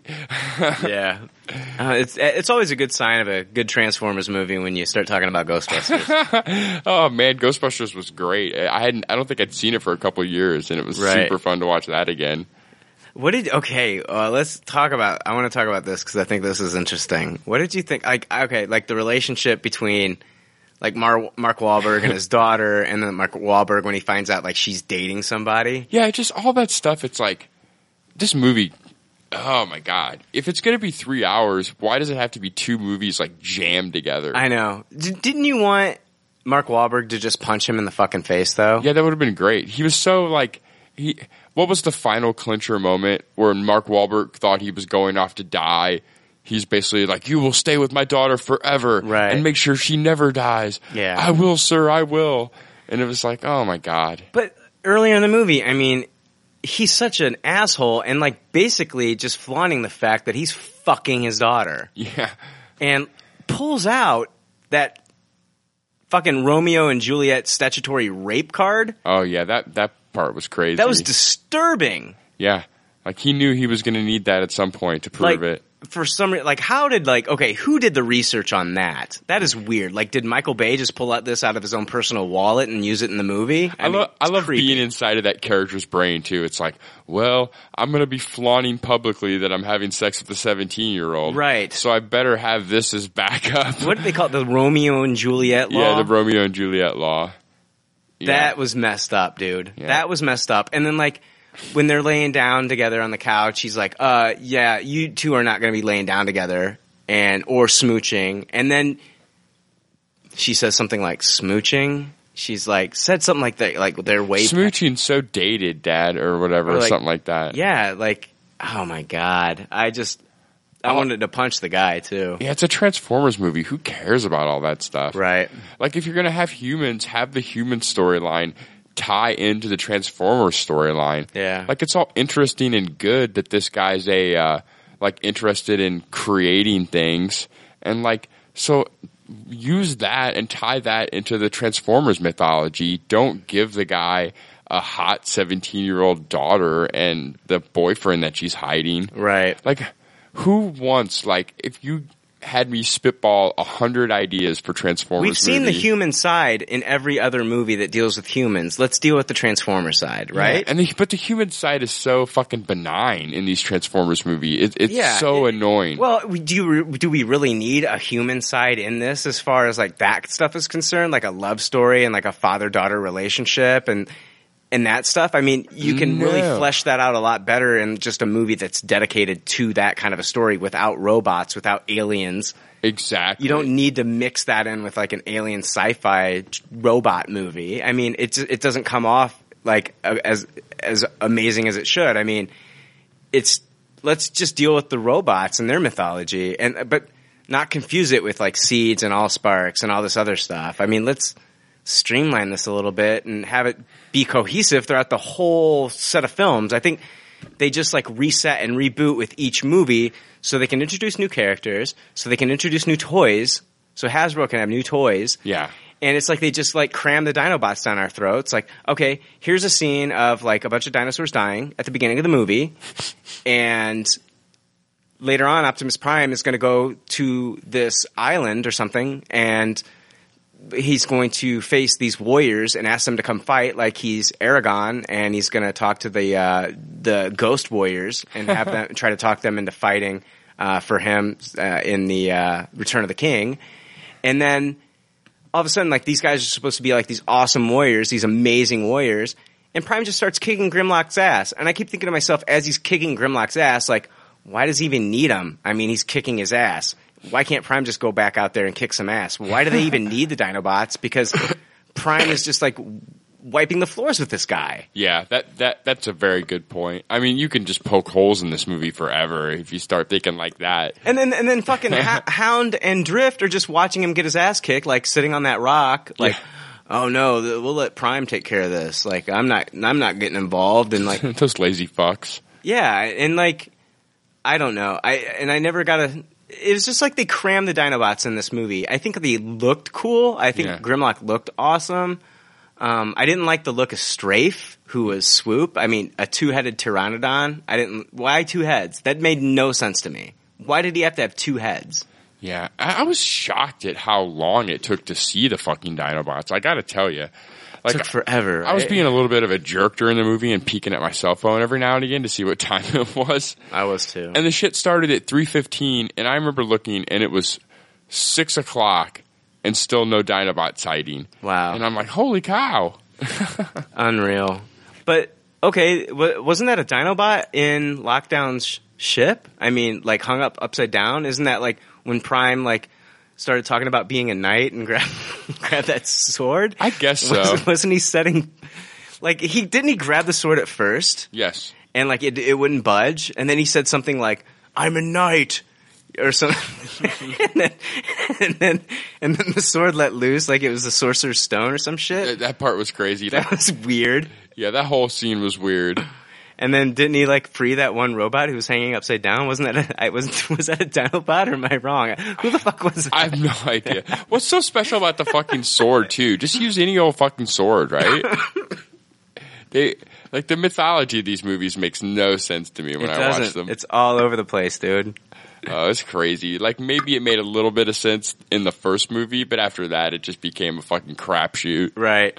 It didn't. It made no sense to me. And then in the second movie, you had like the Matrix of Leadership, which, like, I was thinking, like, oh my gosh, okay, they're introducing this kind of soon, and we're not even introduced to Unicron yet. Is this going to be Unicron? Because like that's what they use.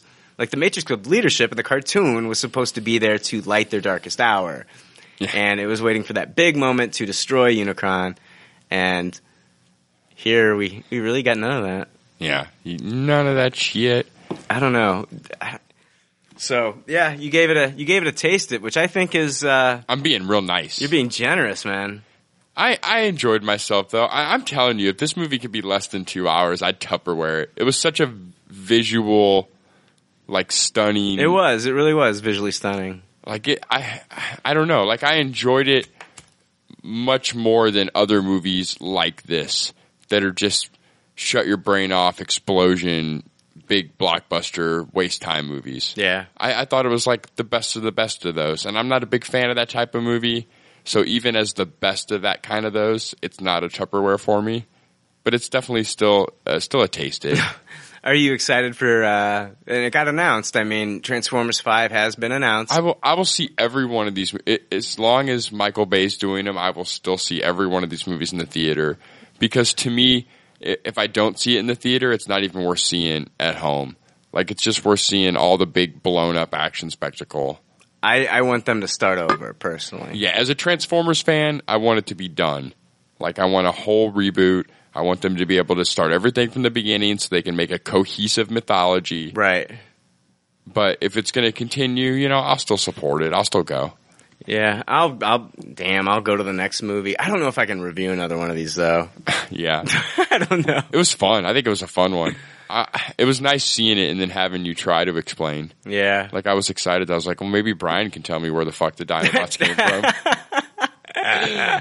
Maybe Brian can tell me what the fuck the seed even mattered. Oh, I think the creators used the Transformium on the Earth to terraform the Earth, which created some of the Dinobots and created Transformers here on Earth. And after that, I have no fucking clue. So did they use, like, they proved that the dinosaur skeleton was metal. Yes. It was Transformium. Yes. Did they melt that down and make that into Dinobots?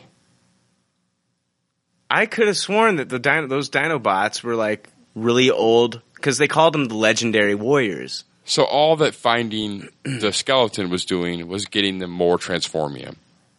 That was the only significance of finding that skeleton? That, and it was just showing you that the Transformers were there back in like, the Jurassic period or whatever. Gotcha. Okay. So that's like, I guess I always thought it would have been cool, like for a Dinobot origin story, like yes. Transformers, like when they first came here, they landed and they scanned the cars and they became these cars, right? Yeah. I thought it'd been cool if like some of the Transformers just like when they shot down, they like landed in like, like the Smithsonian. Oh, exactly. And like they got confused because like that's the first thing they saw was like the Jurassic exhibit. And they like scanned like the fossils of like dinosaurs, and that's where they came from. You know, like the big T-Rex skeleton. Yeah, that'd be awesome. That's a great idea. That's what I thought like would have been like perfect, and that's not what happened here. It was just like it was like Land Before Time meets Prometheus. Like the creators come down, and like they were the ones who started this, and like it was really weird. Yeah, they killed a bunch of dinosaurs. Those poor baby dinosaurs. Yeah. I actually felt for that dinosaur, too. They didn't kill that little baby. They didn't show him being killed. Oh, yeah. He was like the only one that didn't get killed. Well, I think like give it a couple minutes, he would have been burnt to a crisp. Yeah, that was a weird scene. It was a very, very weird scene. I don't know, man. You tossed this? I tossed it. Yeah? Yeah. I mean, you're never going to see it again, right? No, probably not. But it wasn't complete torture. No, it wasn't complete torture, but as I'm watching it, I'm thinking like, okay, this is really long. Where are the Dinobots? Where were the Dinobots? Like, Mark Wahlberg's unimpressive. Can't stand the daughter. T.J. Miller died. Okay. I guess he was funny. The football scene kind of was stupid because, like, it's like, why do you have to? Okay, they showed the football scene at the beginning where he throws the football at T.J. Miller, and he doesn't catch it and hits him in the head, and then like later on they use it when he kills the Titus Wellington or whatever his character. He uses a football to like disarm him and like throw him out the window. But before he couldn't throw a football for shit. It was just really weird. I don't know. Yeah, it was weird. So like, okay, at the end of the movie, like, they're worried about losing the house and stuff like that. The house has been destroyed. They have nowhere to live. And then, like, so it looks like him and Stanley Tucci's character are going to, like, work together now. So, like, Stanley Tucci's character is, like, this billionaire who's, like, reformed. He's a good guy. So they're going to work together now. And Aww. Do you think, is Mark Wahlberg going to come back for the second movie? Is he signed on? I don't know. For the fifth movie, I mean, in the trilogy? The fifth movie in the trilogy.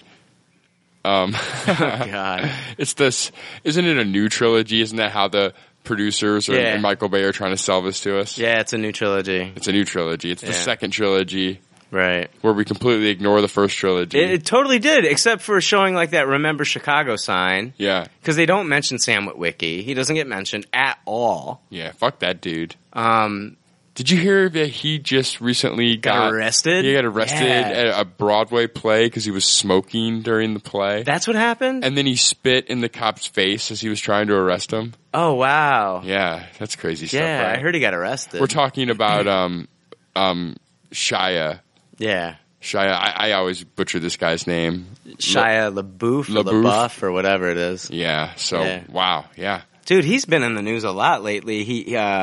He ripped off that screenplay for that movie. He directed a movie, wrote a screenplay, and then I think Jim Gaffigan starred in it. And like this guy who like wrote that story was like, whoa, that's my story. And so then like Shia LaBeouf like wrote an apology on Twitter, and I heard that the apology, he actually ripped that off from somebody else. Yeah, I read, actually Jim Carrey was making fun of that. Yeah. And yeah, that was some interesting stuff too. Yeah, man. And didn't he say he's like done acting? Yeah, he's like a recluse now. He doesn't want any media attention. He's done acting. Wow. That's crazy. That's another child actor that just like went off the deep end there. Yeah, he comes in and pisses all over Transformers and Indiana Jones and then just takes his exit. Yep. Fuck it, I'm out. I fucked on your childhood. I shit on your childhood and I'm out. I don't know, man. Transformers, dude. I don't know. I think Michael Bay, I wish that he was just kind of like the directing the action and the choreography, but you had somebody else in there kind of like, doing, I don't know, like somebody else like singer or this franchise needs a writer that writes every movie. Yeah. And that's half the problem. I mean, because I believe in the first two you had Kurtzman and Orci. And I think once you have a new writer for the third one and a new writer for the fourth one and probably a new writer from the fifth one, that's why you get a lot of that. We just don't pay attention to the other stuff. Yeah, nothing's cohesive. You know? There needs to be someone with a vision that can actually write 3 movies that connect together. It's ridiculous to think, these movies are going to make money. They're Transformers movies. Yeah. So write a first movie knowing what you're going to do in the third movie. Right. How hard is that? I mean, they obviously haven't done that for any of these movies. Yeah. It just seems like they reset each time with new robots so they can sell toys and I mean, the only mainstays are Optimus Prime and Bumblebee, Yeah. Fan favorites. Yeah, and to a degree, Megatron.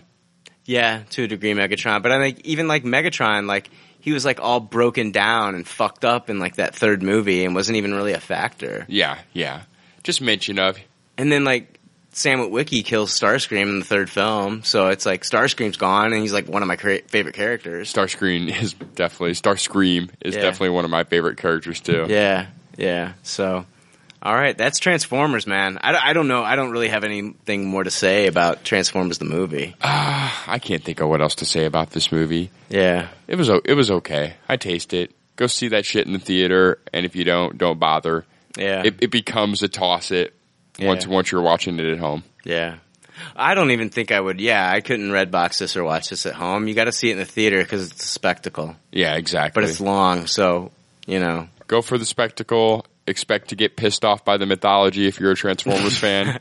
And make sure you have your P-Run app because it's a long one. Tell me where the Dinobots came from if you know. Yeah, somebody tell us where the Dinobots came from. Hey, and this week we're not doing like a news show or anything like that.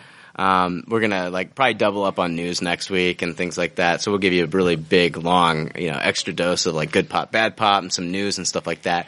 And I'll be reading some emails. Has Ryan Drost emailed? No, Ryan Drost has not emailed me yet. Ooh, man, am I gonna dodge the bullet? I don't know, man. I don't know. I'm sure he's thinking of something. So, but I got some emails from some people, and I'll definitely be reading them. Apparently, we don't know shit about Kevin Smith and Ben Affleck. Yeah. It sounded like they're not as good friends as like what we thought they were. So, yeah. I read that. I read that the person, I forget who made that comment, but I read that. Yeah, and there's like an email too. So I mean, I think that makes me more in the right, in my opinion, that Kevin Smith's a big jerkhole and he should keep quiet on that shit. God, let's drop it. We'll talk about that next week. God. Next week we'll be reading emails, good pop, bad pop, news, all that shit, and I'm sure there'll be tons of news for us to go over then next week. But do you wanna? We can take a little break here and come back, maybe talk about some Generation 1's Transformers and maybe Transformers the movie and what it meant to us when we were kids and shit like that. I need a palate cleanser after talking about a movie that I just tossed. Yeah, let's do it. And I think I was kind, actually, when I talked about this. I think you were, too. Yeah. Like, I wasn't part of the Godzilla podcast, but I heard... No, the thing is with Godzilla, like, I was expecting something, like, amazing to me, and I didn't get that. And so, like, I went off, okay? Yeah. I pretty much, at this point, we know what to expect from Michael Bay. Exactly. So it's not like it's like I'm seeing Transformers 2 or 3 for the first time.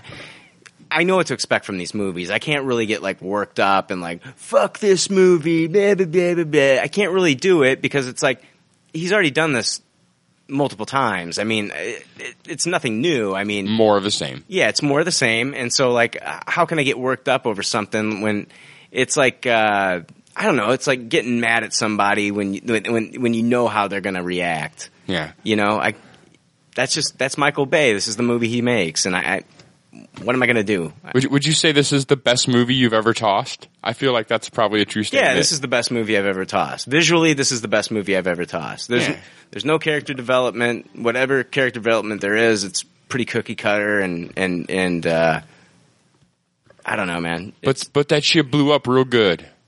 Yeah. it blew up real good. He did a great job with all the explosions and the action and things like that. So I like the Paramount logo.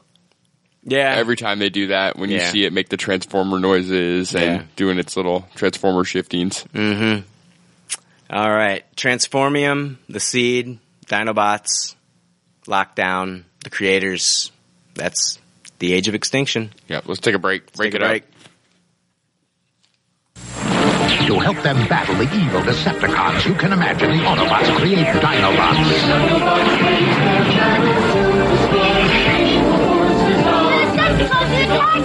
Dinobots! Grimlock and Slag will stop Thundercracker. Each sold separately. More than meets the eye. Transformer Dinobot Grimlock. Other Transformers sold separately from Hasbro. Hey, and we're back. I know we did promise that we were going to read on Facebook and then on Twitter. We promised that we were going to read some of the listener reactions to the film. We're going to do that, but first I wanted to go over. And I know we were going to talk about Generation 1 and Transformers, the animated movie, but I also wanted to go over Rotten Tomatoes scores. I thought this was interesting, Jake. I don't know if you saw this, but Rotten Tomatoes. Let's see here. They had given it Rotten Tomatoes 18% for the critics. Gotcha. And it was 64% for the audience. Yeah, I'm seeing basically the same thing, 1762. 1762. That's current. Yeah. Is what I'm seeing current. Yeah, that doesn't surprise me. I mean, obviously this movie's not going to be a critical darling. Yeah, absolutely. Yeah. You know? What'd the first one get on Rotten Tomatoes? That's interesting. Yeah, check that out. But I mean, compare this to another movie that was released the same day in Snowpiercer that stars Chris Evans, which isn't even available to watch in my area, which has a 93% for the critics and a 75% for the audience. I mean, I looked for Snowpiercer so I could watch it. It's nowhere to be found. Yeah, it's probably limited release. Maybe you'll get it in a couple weeks. Yeah, true. Transformers 1 has a 57% for the critics. 86 for the audience. I can almost guarantee that, like, with each film, it goes down and down. I'm sure. Yeah. I won't even look. So, all right, let's read some listener reactions. Let's see here to the movie. It was on Facebook and Twitter. You know, I asked our listeners, I said, you know, if you've seen the movie, you know, what did you think about it? And let's see here. These are Twitter reactions. At Whoosh Danny H says, at PC Leftovers, too long, more of the same. Was hoping all the human characters bite the dust, especially the boyfriend. Mild toss it, nice 3D effects. And our favorite listener, Pete Neen. Oh, yes. Good old Pete's tweets. I call pudding cat. Pete's tweets. Pete, he had to say, let's see here, at PC Leftovers, this was the movie 7-year-old me always wanted. Lots of shiny things go boom and dinosaurs. I'm no longer 7. Toss it. Oh, yeah. David Isaac on Facebook did, NWA used to say fuck the police, but I'm NWA too, nerd with attitude. And he says fuck Michael Bay. My cat has a better imagination than Laurel's resting hack. Explosion and the same recycled drama such and sunburst to feign emotions. We're getting old back on Bad Boys. Time to reboot and do it right. He's tossing it. Not even watching it with his son and his friends who are 10 and Tupperwared it. And it didn't help and just made me feel worse for being too old to enjoy it. You know, there were a lot of kids in my theater, and before the movie started, I was like, oh no, these kids aren't going to shut the fuck up. Right. But I'll give it some credit. These kids sat this whole 3 hours. And that's crazy. There was no noise, no fidgeting. Wow. I was like, geez, I got to pee. These kids don't have to pee. That's crazy that kids can sit there and watch this long movie, because, like, with short attention spans, you know what I mean? Yeah, so I guess, you know, I don't know for every kid, but to my audience, the kids seem to enjoy it. Right. At FinnScatman99, he says, at PC Leftovers, I thought this was the best film in the series. Sure, it was long, but the story kept me entertained. Really enjoyed this. So, we got somebody that really liked the movie. Michael Cornish says he hates Michael Bay. He hates his Transformers, and he hates PCL for making him watch this. He's going to boycott the podcast for 2 minutes. Don't see this movie if you hate Michael Bay that much, Michael Cornish. You don't have, just because you listen to our show doesn't mean you have to go see this fucking movie. Yeah, for sure.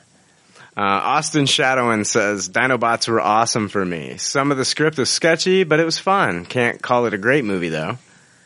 Dustin Porter says, explosion, Marky Mark bitching about his daughter, explosion, Optimus Prime needing to be repaired because he's dead, but a car battery brings him back to life, and then he repairs himself completely by scanning a new semi-truck. Many more explosions. Alien robot that looks like Caesar from the Apes trailer is helping the feds who hate fucking robots to hunt down Optimus Prime and the rest so they can harvest them for their transformium to do what with it? Oh yeah, make more fucking robots that they have conditioned everyone to hate for 5 years. Explosions galore. And end scene with Optimus letting the Dinobots go run rampant on our planet, not knowing what they'll get up to, and leaving Earth to do something with the supposed creators that have magically been introduced into the storyline. Needless to say, I didn't Tupperware this movie. That's a good one. Eric Wade says Michael Bay pass or freeze it and never let it out. He'd rather listen to Jake's delusional take on Nathan Fillion on a loop than see this movie. Pete Neen didn't like your Nathan Fillion comments last week either. Yeah, Nathan Fillion, overrated. No wonder he's just on some TV show and not getting the big roles. Wow, you just said that like nonchalantly. I still love David Fillion, so don't take it out on David me. Fillion?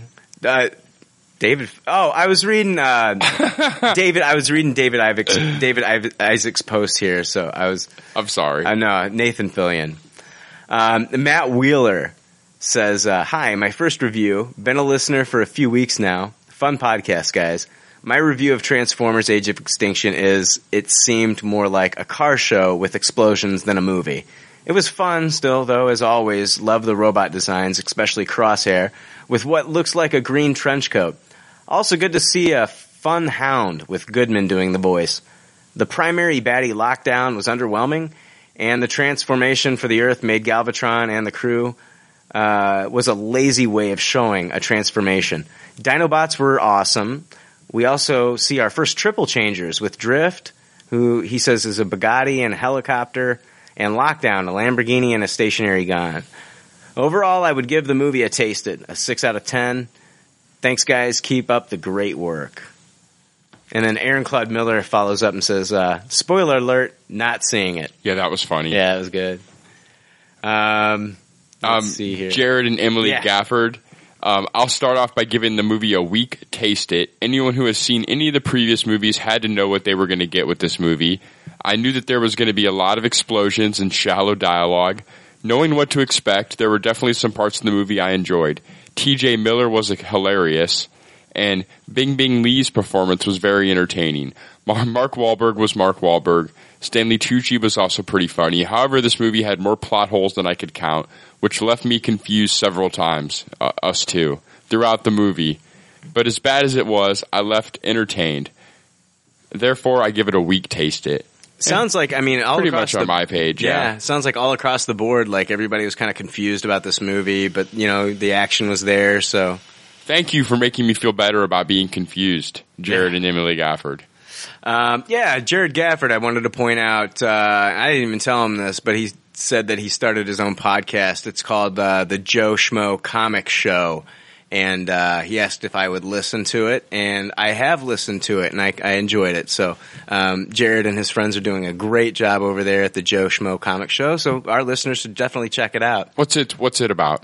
I mean, basically, they'll talk about news and things like that we talk about as well, give their opinions on it. And at the end of the show, they kind of go over, like, different things. Like, the last one, they talked about the animated DC movie Under the Hood. Oh, nice. And they gave their breakdown of that film, and it was really entertaining. It was great listening to those guys and their opinions. And then also, like the first episode, he told me not to listen to it. So I listened to about 20 minutes of it. He told me not to listen to their first episode, but they did a Days of Future Past review. So, you know, they do some of the things that we do here, and then they go back and they watch maybe some of the movies that they can watch on Netflix, some of the animated stuff, and go over it. So I'm definitely going to keep listening to the show and see where they go. But yeah, thank you, Jared, for he was kind of inspired, I guess, by our show to do his own show. So that's kind of cool. Yeah, that is kind of cool. That we inspired anybody. That's fucked up. I'll have to check that out. Joe Schmo Comedy. The Joe Schmo Comic Show. Okay, gotcha. I think that's what is. Hold on, let me find out, because now you got me second guessing myself, and I know I've subscribed to it. So let me just look through my subscriptions here. The Joe Schmo Comic Show. Gotcha. I was right. Okay. So yeah, check it out. So thank you, Jared. Now I've lost my place on where we're reading our listener. I was jumping all over the place too, which wasn't helping. Oh, here we go. Brandon Hanks. First off, I gave Transformer Age of Extinction a taste it. One of the reasons I give it a taste it was they didn't really develop the human characters as much as I thought they would. Plus, they never explained what happened to Sam Witwicky and Carly Spencer, William Lennox, or Robert Epps. I mean, you think after all they've been through, especially Sam, they would help. This is more of a nitpick, but did Optimus Prime get his red-blue look if he scanned the white truck? Also, what happened to his trailer? Another thing I wonder is where all the Autobots are coming from, and if they came from the event of the third film, why would they come to Earth if the humans don't want them? Most of the film felt action-oriented, but all in all, if you're looking for a summer action flick, then this is a good movie.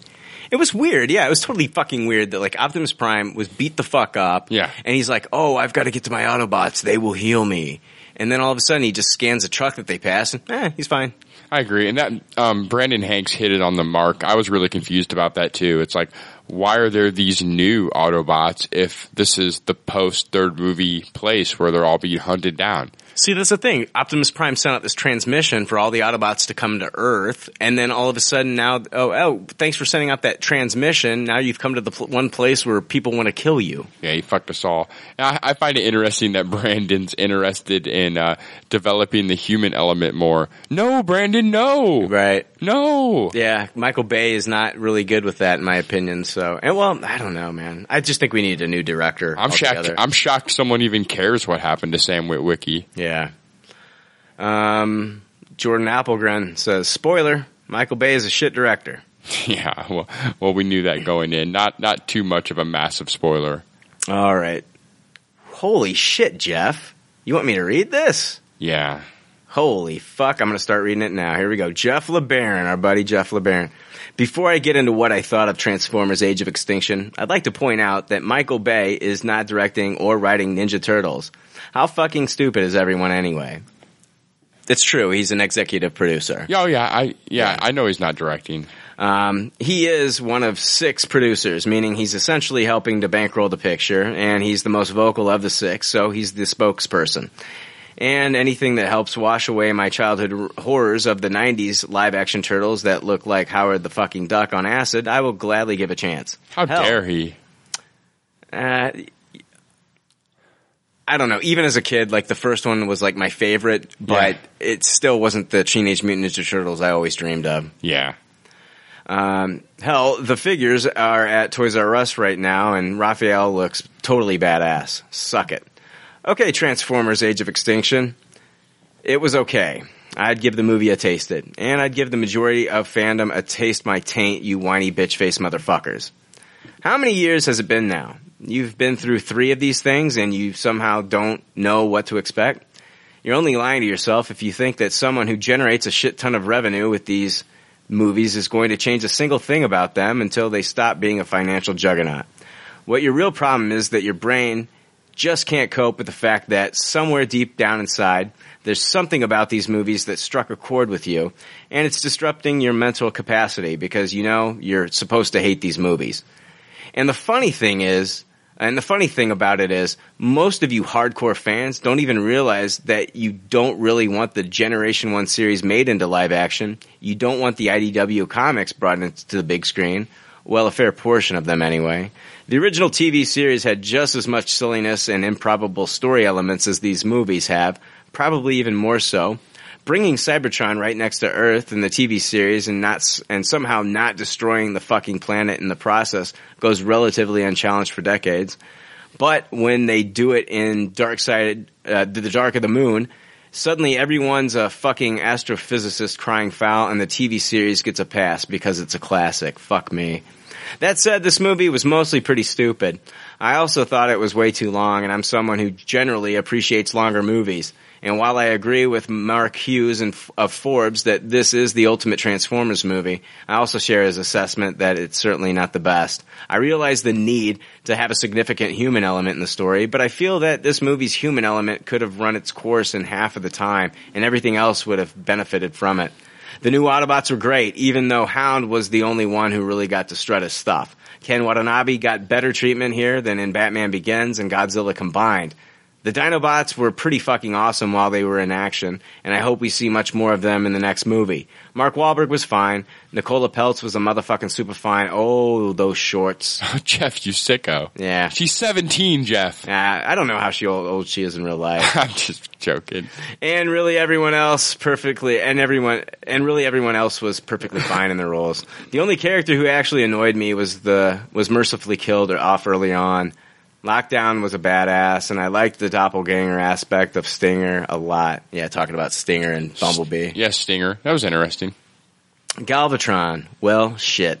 I was expecting him to figure far more prominently in this, and it really bothers me that after 2.5 hours where he has one brief clash with Prime, he just sort of walks off into the hills threatening to return. Return and do what? Get punched a few times and run away like he did here? And what the fuck was with that Optimus flying off at the end, presumably heading after his creators? I fucking hate endings that expect you to come back for a sequel. Fuck you, Prometheus. That should be the review quote on the Blu-ray cover. Transformers Age of Extinction. Fuck you, Prometheus. So basically, yeah, he gave it a taste. I mean, you know, I get it too. I think it was fucked up that Optimus Prime just flew off. Like, how the fuck did that even happen? I mean, he never did that throughout the entire movie, and at the end, he just fucking flies off. Yeah, it was crazy. It was like a Superman ending. Yeah, he's getting stabbed and shit all throughout the movie when he could have just flew away the whole fucking time. What the fuck is up with that? Yeah, fuck this planet. So, yeah, I want to thank everybody for their reviews, and I'm sorry if I missed a few. There was a ton, so. Yeah, there was a lot. There was a lot of them.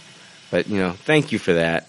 I think everybody's kind of on the same page. I mean, even with my Toss It, I still kind of am tasting a little bit of it. But yeah. I don't know. It was a spectacle. Yeah. All right, Jake. You want to talk a little bit about, and I mean, I don't know, how big were you into Transformers when you were a kid? Were you a fan? I was a fan. It wasn't my favorite thing ever, but I liked the cartoon a lot. I had an Optimus toy. I had a Soundwave toy. I had a Shockwave toy. Yeah. I had a Jetfire toy. Yeah. I had a Grimlock. And just a few other ones, you know, like all the big ones. I read the comic books a little bit. Yeah, you know, I liked it a lot. I wasn't really schooled in the mythology. I didn't watch every episode as a kid. I didn't read every comic book, but I watched and read some. Yeah. I grew up loving Transformers. I think it was my first, like, you know, I'd been into other toys, you know, like I've mentioned Max Steel, but I think like this is the first one where I really dove into like the mythology, and I started to pick up the comic books and started reading the comics and like really fell in love with it. You know, Jay, who did the podcast with us, this is how we met. I mean, we were 7 years old, and I'm on the playground and I'm talking to somebody, and they're like, you know who really likes, I'm talking about Transformers, and they're like, you know who really likes Transformers is Jay Piper. And I'm like, oh really? And they're like, yeah, let me introduce you, because I was new to the school. And they walked me over to Jay, and we started talking about Transformers, and that's like how me and Jay became friends, was over Transformers. So like the Transformers mean a lot to me. That's awesome. I definitely saw Transformers the movie in the theater. I vividly remember that. Yeah. Oh yeah, the animated? Yes. You know, I just remember okay, so like Fox 43, the local Fox station around here, had a contest when you were a kid. Like, send in your picture, and if we play it during the Thundercats, you'll either win like toys from G.I. Joe or Transformers. The only Transformers toy I had was Trailbreaker. Okay. And like I wanted more Transformers toys, so I told my mom, I was like, you gotta get this, turn my picture into this contest. Well, wake up in the morning and start watching Thundercats. And all of a sudden, they pop this picture on the right-hand side of the screen at the bottom. And there it is. It's me. And I see my picture on TV. And it's my picture of me at, like, my birthday. And I've got, like, my little birthday hat on and shit. That's awesome. And I'm like, holy shit, I won. And I didn't know what they were going to send me. Like, it was either going to be, you got G.I. Joes or Transformers for boys, or you got My Little Pony for girls. And they sent me G.I. Joe stuff. Oh. Which I wanted Transformers stuff, but I still got a lot of cool G.I. Joe shit, dude. I got the Bridge Layer, I got Lady J, and I got, was it Swift Kick, I think? And I got a bunch of cool characters and stuff that I won. It was pretty awesome. But I wanted Transformers. So it's like you think, like, me being a kid, short attention span, like, oh, now I'm just like, going to love G.I. Joe. Like, I watched G.I. Joe. I love G.I. Joe, but I was still obsessed with Transformers. So that Christmas was just like Transformers toys. All Transformers toys, you know. I got like Ironhide. I got like a ton of Transformers toys. That's awesome. And, you know, I'd watch the Generation 1 show. Like, Optimus Prime to me is like everything. Like, he was like the pinnacle of TV as far as like cartoon characters were concerned. Like, he was my hero. Optimus Prime was like my hero. And I had the toy and I loved them. And I played with my Transformers all the time. I loved the Transformers. I loved the fact that they were cars that would like transform into robots, and it like sparked my passion for robots. And Yeah. I loved it, man. I loved everything behind the Transformers TV show. And I know it was geared to sell toys. I do know that. Oh, definitely. And Jeff LeBaron makes a good point that a lot of this, like the stories and things that happened in the cartoons were silly as shit. Yes.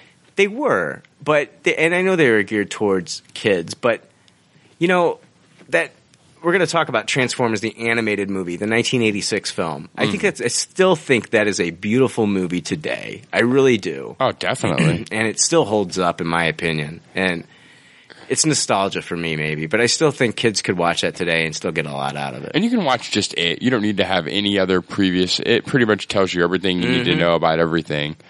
It's a really great starting on point for Generation 1 Transformers. Yeah. Yeah. So, I mean... Yeah, I love everything about the Transformers, like the cartoons, like, and I'm really just a Generation 1 kind of watcher. I didn't really get into like Beast Wars all that much. Oh, I hated that they had they made Prime into an ape, Optimus Primal. Yeah. Not a fan of that. You know, and so I really jumped off after Generation 1 was kind of over. All the Generation 1 shit ended. You know, I do watch a little bit of Transformers Prime and stuff like that. I know there's a new series coming out, and I'll probably watch a little bit of it, but nothing really can replace, in my opinion, Generation 1. I mean, I loved it from the get-go. I fell in love with all the characters. Optimus Prime was just like, you know, like he was the leader. And then you had like, you know, the antithesis of that, which was Megatron, which was this evil guy. Oh. And then, but they did such great job with like the voice acting, like Peter Cullen, you know, so it just the perfect voice for Optimus. And then you had, what about Starscream? Starscream, Chris Latta. I mean, they got a guy that was a comedian. I mean, he's a comedian. That's what he did for a living. He did stand up and stuff like that. And they got him to be Starscream, which was a very comical character, a character that was always trying to overtake Megatron. But, like, Megatron, for some reason, knew he needed this guy. Now, correct me if I'm wrong, it's the same voice actor that did Cobra Commander, right? Yeah, it's the same guy that did Cobra Commander. And Chris Latta, he died a few years ago. Oh, that's sad. It is. But, he used to do stand-up, and, like, he was actually in a few episodes of Married with Children as himself. Do you remember the group that Al Bundy started, No Ma'am? Yes. He was actually in that group, No Ma'am. He was one of the guys in that group. Chris Latta. But, Cobra Commander, Starscream, I love that voice. That high, shrill. Yeah. Megatron, basically, yeah. Yeah. Like, always whiny and trying to, you know, get all the glory for himself. Yeah. And, yeah, what a great character. Great character. I mean, it was awesome. Like, these robots come from another planet looking for energy. They end up on the Earth, and then, like, They arrived here during, like, the dinosaur times, and they were battling each other all the way here, and they got trapped in that volcano. The volcano erupted, and then I remember the volcano erupted, and then, like, it moved, like, one of the Decepticons, and I think it might have been Thundercracker. Okay. Like, underneath, like, this robot that, like, reanimated it. No, it woke up the Ark. It woke up the Ark, which is, like, the ship that they flew in on. Okay? Gotcha. So, like, okay, here it is. I got it. I know the story. All right, so the Autobots were leaving. The Decepticons are following them in their ship. And, like, the Decepticons break into the Ark, which is, like, their ship. They have this huge battle. They crash land on Earth. They all, like, get knocked the fuck out. They're in this volcano. The volcano erupts. It basically wakes up the Ark. The Ark goes out, flies around, and, like, starts scanning the Earth for, like, life and things like that. Okay. And it finds, like, jets and trucks and all this shit.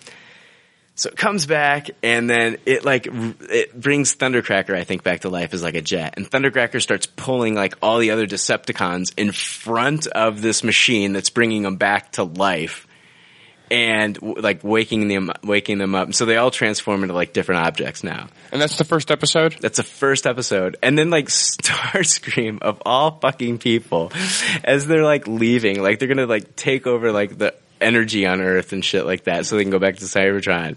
Starscream starts shooting at the Ark and just shooting at it like a dick.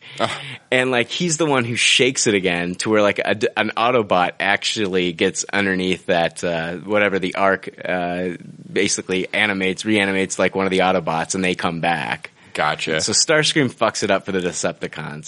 That's awesome. Yeah. I remember they're always dealing with Energon cubes. Energon cubes. And like the Energon cubes were like different in like every episode too. Like some of the Energon cubes they got from like oil, and so like they glowed different colors, and like some of them they used from like jewels like rubies and things like that when they were mining for rubies, and some of the Energon cubes were like just purple, some were like glowing different colors. Gotcha. So that's interesting. Yeah, there's different kinds of energy that they would use. They wanted to get enough Energon so they could go back to Cybertron and take over. So good old Energon cubes. Yeah, I like that cartoon. I tried watching some of it a couple years ago. I'm like, I'm going to watch Transformers Generation 1. And wow, there's a lot of visual continuity errors that happen all the time that I never noticed as a kid. Yeah. You know, wrong color patterns of the robot from scene to scene. And character has no mouth. Yeah. For like a long time. No arms, no legs stuff. Yeah. All kinds of real goofy just animation continuity errors. I was really shocked at how that was just running rampant all over these cartoons. I own like season 1 on DVD. I own the movie. Stop knocking into that. You do that every episode. I know, I'm horrible. I'm fidgety with the lighter. Yeah.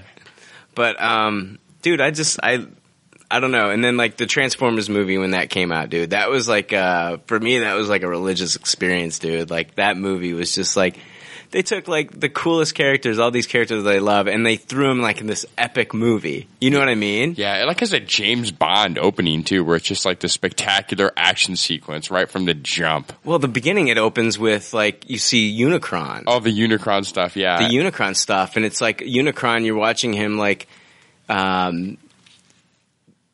basically he's a planet eater, and he shows up, and you. Orbulus, look, it's Unicron! And, you know, they're trying to get away and everything, and he just destroys that planet. Yeah, and then we cut to Ultra Magnus on Earth, right?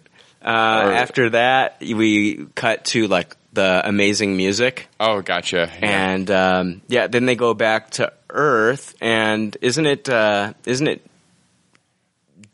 Daniel and Hot Rod? Oh, gotcha. You might be right. Yeah, Hot Rod. That's who it is. I don't know. I don't know if it's the first scene that we see or not after they cut away. It might have been the stuff. No, I think it was Optimus. It was Laserbeak. Oh, it was Laserbeak. You're right. Laserbeak is flying around, spying around, and spying on the Autobots. And he's spying on Optimus Prime talking to Ironhide, and he's like, we're talking about It's Our Only Hope or something. God, I just watched this movie. I'm also a big fan of the Jugbots. I love Eric Idle doing the Jugbot leader. Oh, the Junkions. Yeah, the Junkions. Yeah, I love that stuff. Yeah, I love the Junkions. Wreck-Gar. Is that the leader's name? Yeah, Wreck-Gar. Nice. Yeah, Eric Idle is Wreck-Gar. I mean, we were introduced to Galvatron as Leonard Nimoy's Galvatron, Judd Nelson as Hot Rod, Robert Stack was Ultra Magnus. Oh, jeez. Orson Welles was Unicron. His final movie. Yeah, final movie. They said that he was so sick, even doing that they had to alter his voice for this movie. That he was so sick. Oh, that's crazy. It was his final film. Lionel Stander was Cup. John Machida, the world's Guinness Book of World Records fastest talker, was Blur. I always think of him from the Micro Machines commercials. Yeah. Yeah. Casey Kasem was Cliff Jumper. Casey Kasem just recently died, too. Yeah. Man, just a huge cast. I'm trying to think of anybody It's crazy else. they pulled in so many big names for Transformers. Transformers the movie. Yeah, I remember like G.I. Joe the movie. Burgess Meredith was one of the characters in that movie. Who was he? I don't remember. I don't remember either. You know, I don't know why, but as a kid, I was more into my Mask toys than I was my Transformers toys. Oh, man. I loved the shit out of the Mask toys. I had them all. I liked Mask, but man, Transformers was where it was with me, man. Yeah, wow. I wish they'd do the Mask resurgence. Where's that? I don't know. Who owns Mask. Does anybody own the film rights? I have no idea. Yeah. I mean, you can pretty much write whatever you want with that storyline. Yeah. You know. Yeah, but I'm talking like what studio owns them? Is it Paramount? Like, is that a Hasbro toy? I don't remember who made it. Or was that Kenner? It was Kenner. That was Kenner. Yeah. So it's probably in limbo. Yeah. I don't know if anybody or at least come out with a comic book. Yeah, I'm surprised nothing's been done with that franchise. Yeah. I just thought, like, Transformers the animated movie, it was just so cool because it was like, you know, we'd watched them like in the 80s and then like they just jump ahead 20 years. Yeah. It's 2005. They just jump ahead 20 years and I thought it was just so cool. And I like, you know, they introduced Unicron and like all these different characters that we didn't know about. Quintessons, and we're going cosmic. We're like off of Earth and like, you know, we saw like Autobot City and stuff, which like originally Autobot City was supposed to be the toy Fortress Maximus. Oh, gotcha. That would have been cool. Yeah. Yeah, the movie is so great. It is. The soundtrack is so great. Soundtrack's amazing. Weird Al Yankovic's in the soundtrack. Yeah, Dare to Be Stupid. Yeah. They played on the Junk Planet. Yeah. Yeah, I love that. I love the my all-time favorite part is when the Dinobots fight the Constructicons. Oh, when they fight Devastator. Yeah. Yeah. Devastator was kicking their ass. Yeah, that scene was crazy. Yeah. It was weird. They only used 4 of the Dinobots in that movie, though. Like, there's one split second where you see Snarl. There's one split second where you see all 5. So, like, a lot of people thought that, like, Snarl just stayed behind with Blaster to, like, clean up Autobot City because it got fucked up. Oh, gotcha. But you only see the 4 throughout the entire movie, except for one small scene. You see Snarl for just, like, a split second. He's on maid duty. I love Soundwave. Yeah. Grimlock's hilarious in the movie. Grimlock's great. Tell me story, Cup. Yeah. Yeah. Me Grimlock like Petro Rabbits. Yeah. Yeah. Cup was great. Yeah, I love Cup. Cup's great in the movie, too. The humans are okay in the movie. Yeah, I mean, I don't know. Daniel is now Spike is now 20 years older. He got married to, and they didn't say this, but he got married to Carly. Yeah, from the original Generation 1 first 2 seasons that he met her. He got married to Carly, and they kind of like they reveal that in season 3 of the TV show. Okay. And that's their son, Daniel. So now Daniel is like the younger one, and I don't know, man. I loved the thing about the movie that really bothered me as a kid was the death of Optimus Prime. Oh yeah, that was shocking. And as an like I think I was like 7 or 8 at the time watching that and loving Optimus Prime the way I did, and like how heroic he was, and like the way he took out Megatron. Like I actually hated Hot Rod. I hated Hot Rod because I felt like he was responsible for the death of Optimus Prime. Because he was the new kid on the block, kind of. Well, see, the thing was, it's like Optimus had fucking Megatron dead to rights, and Megatron is like looking at this gun that's underneath this, shard of metal, and he's gonna go after the gun, but Prime's got his gun right on him. Gotcha. And Hot Rod is like watching this fight the whole time, and Cuphead's already told him like, "Hey, this is Prime's battle. You stay out of it, kid."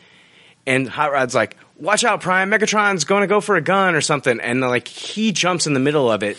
Megatron grabs him, holds him close to his body, and Optimus doesn't want to take the shot because he might hurt Hot Rod. So that gives Megatron the shot. Like Megatron just starts blasting Optimus Prime, and that's what basically eventually kills Optimus Prime. That is fucked up. And so Hot Rod had like a hand in the death of Optimus Prime, and so I hated Hot Rod after that. And because like I loved Optimus Prime, and when Optimus Prime was laying on that table, and you got that music in the background, and Daniel's crying, and all of a sudden you get he's on a fucking like table, and you see his like heartbeat, like that's heavy shit. Pulse, and all of a sudden it goes flatline, and he's dead, and he turns gray, and the music just turns like really dark, and here I am, this 8-year-old boy, and I'm just watching like my hero die. I start crying. Yeah, it's heavy. Optimus Prime dying is heavy stuff when you were a kid. Now, like, okay, and it may seem silly, but no, I cried. As a little kid, I watched it, and I cried because I love this character. And the reason they said, they had no ideas, like the producers, they had no idea that kids were going to start crying in theaters over this. And, like, I wasn't the only one. Like, this was a thing that was happening all across the country. Kids were crying in theaters because of Optimus Prime's death.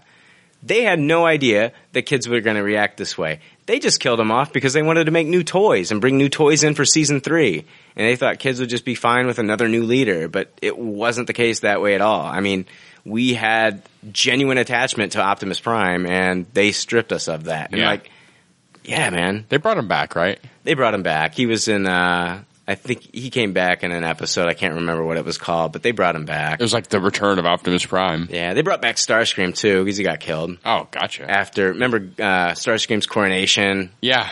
Yeah, they brought Starscream back in season 3. He came back as a ghost. He came back as a ghost and then took over Scourge's body, like possessed him, and then did a bunch of fucked up shit to the Decepticons. And then so Scourge had to join him and help him. And then Starscream wanted his body back, so they found Unicron's head, reconnected like some of the circuitry in Unicron. Unicron said, I'll give you your body back if you perform these 3 tasks for me.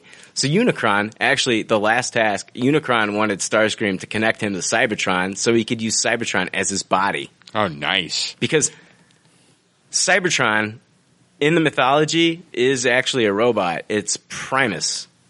So Unicron, I guess, could have connected to Cybertron and had a body again. And then Starscream, of course, being like an evil motherfucker, he was holding like the cables to connect it. He's like, do it yourself! And like threw the cables down and like flew off. Galvatron runs into him later and sees him and just starts blasting him. It was fun. I'm trying to look up if I can watch old Generation 1 streaming. Is it available anywhere? You can watch the old episodes on the Hub. Yeah, what is the Hub? The Hub is it's a channel. It's like a cartoon channel and shit. They got some original programming too. Oh, okay, gotcha. I'll have to check that out. They're the ones that show like the new episodes of like the My Little Pony Friendship is Magic. No. Transformers Prime, the new series. They're getting a new Transformers series on there. Okay, gotcha. So it's like old, and they have like gem reruns and. All right. Well, I'll have to check the channel listing for this channel. The Hub. The Hub. I don't know, man. I don't know, dude. I just love the old fucking Transformers cartoon. I still watch it to this day. Yeah. And I watch the movie at least once or twice a year. Yeah. I always, I'm not big into buying toys, but every time I go to the store and I see that Starscream that you like build all the pieces together and everything, I always think about it. Yeah. You know, one thing that bothered me when I was a kid was that the toys, when they never look, not all the toys, but a lot of the toys didn't look like the characters on the screen that you saw, like the cartoon. Yeah. Like Ironhide, look at the Ironhide toy, the original Ironhide toy that came out in '84, looks nothing like Ironhide from the comic, or from the cartoon. It always pissed me off that Megatron turned into a gun that Starscream held. Yeah. And the size differential. No, they explain that though. Yeah. Like they can manipulate the size or something like that. But like as a toy, the toy itself, they couldn't do anything with it. Yeah, I couldn't have Starscream hold that giant gun. I always thought that like that's what I thought was fucked up. They should have had like the toy should have came with a smaller version. Yes. To where a Starscream could have held it. Exactly. That's what I always thought would have been cool. That would have been awesome. Because I didn't like that either. You have to make that prop yourself, I guess. Yeah. I had a bunch of the toys. A lot of the toys, actually. I had, like, Springer, who was, like, the first triple changer that they introduced.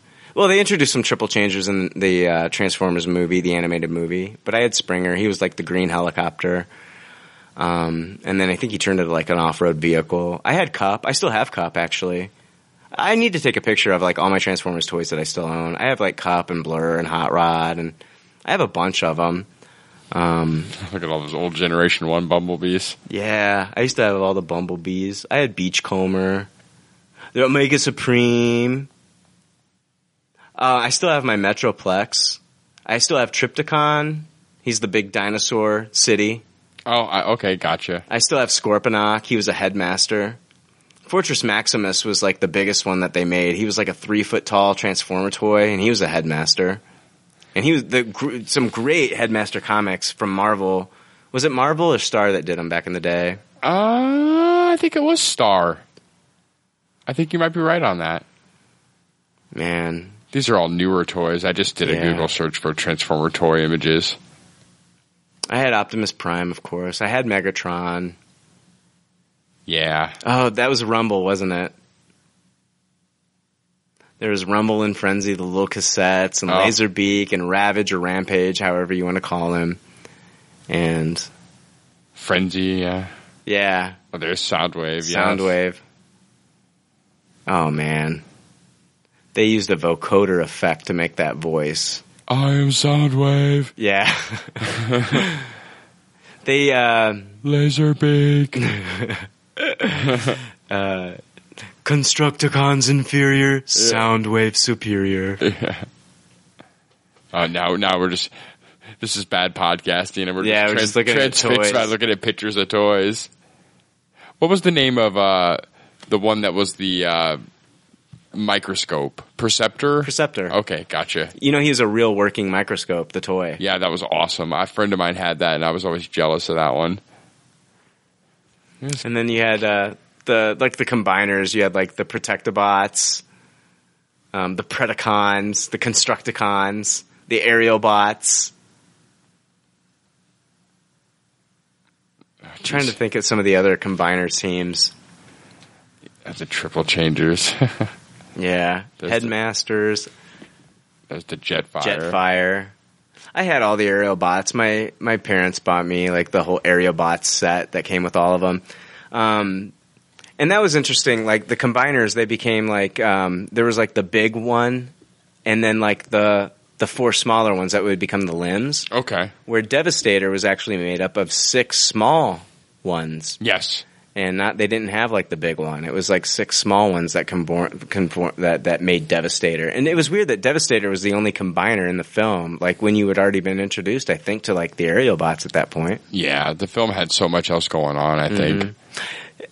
You know what's messed up is like even Michael Bay's movie did a better job of introducing the Dinobots. Like the Dinobots in the cartoon, do you know how they were introduced in episode 7? How's that happen?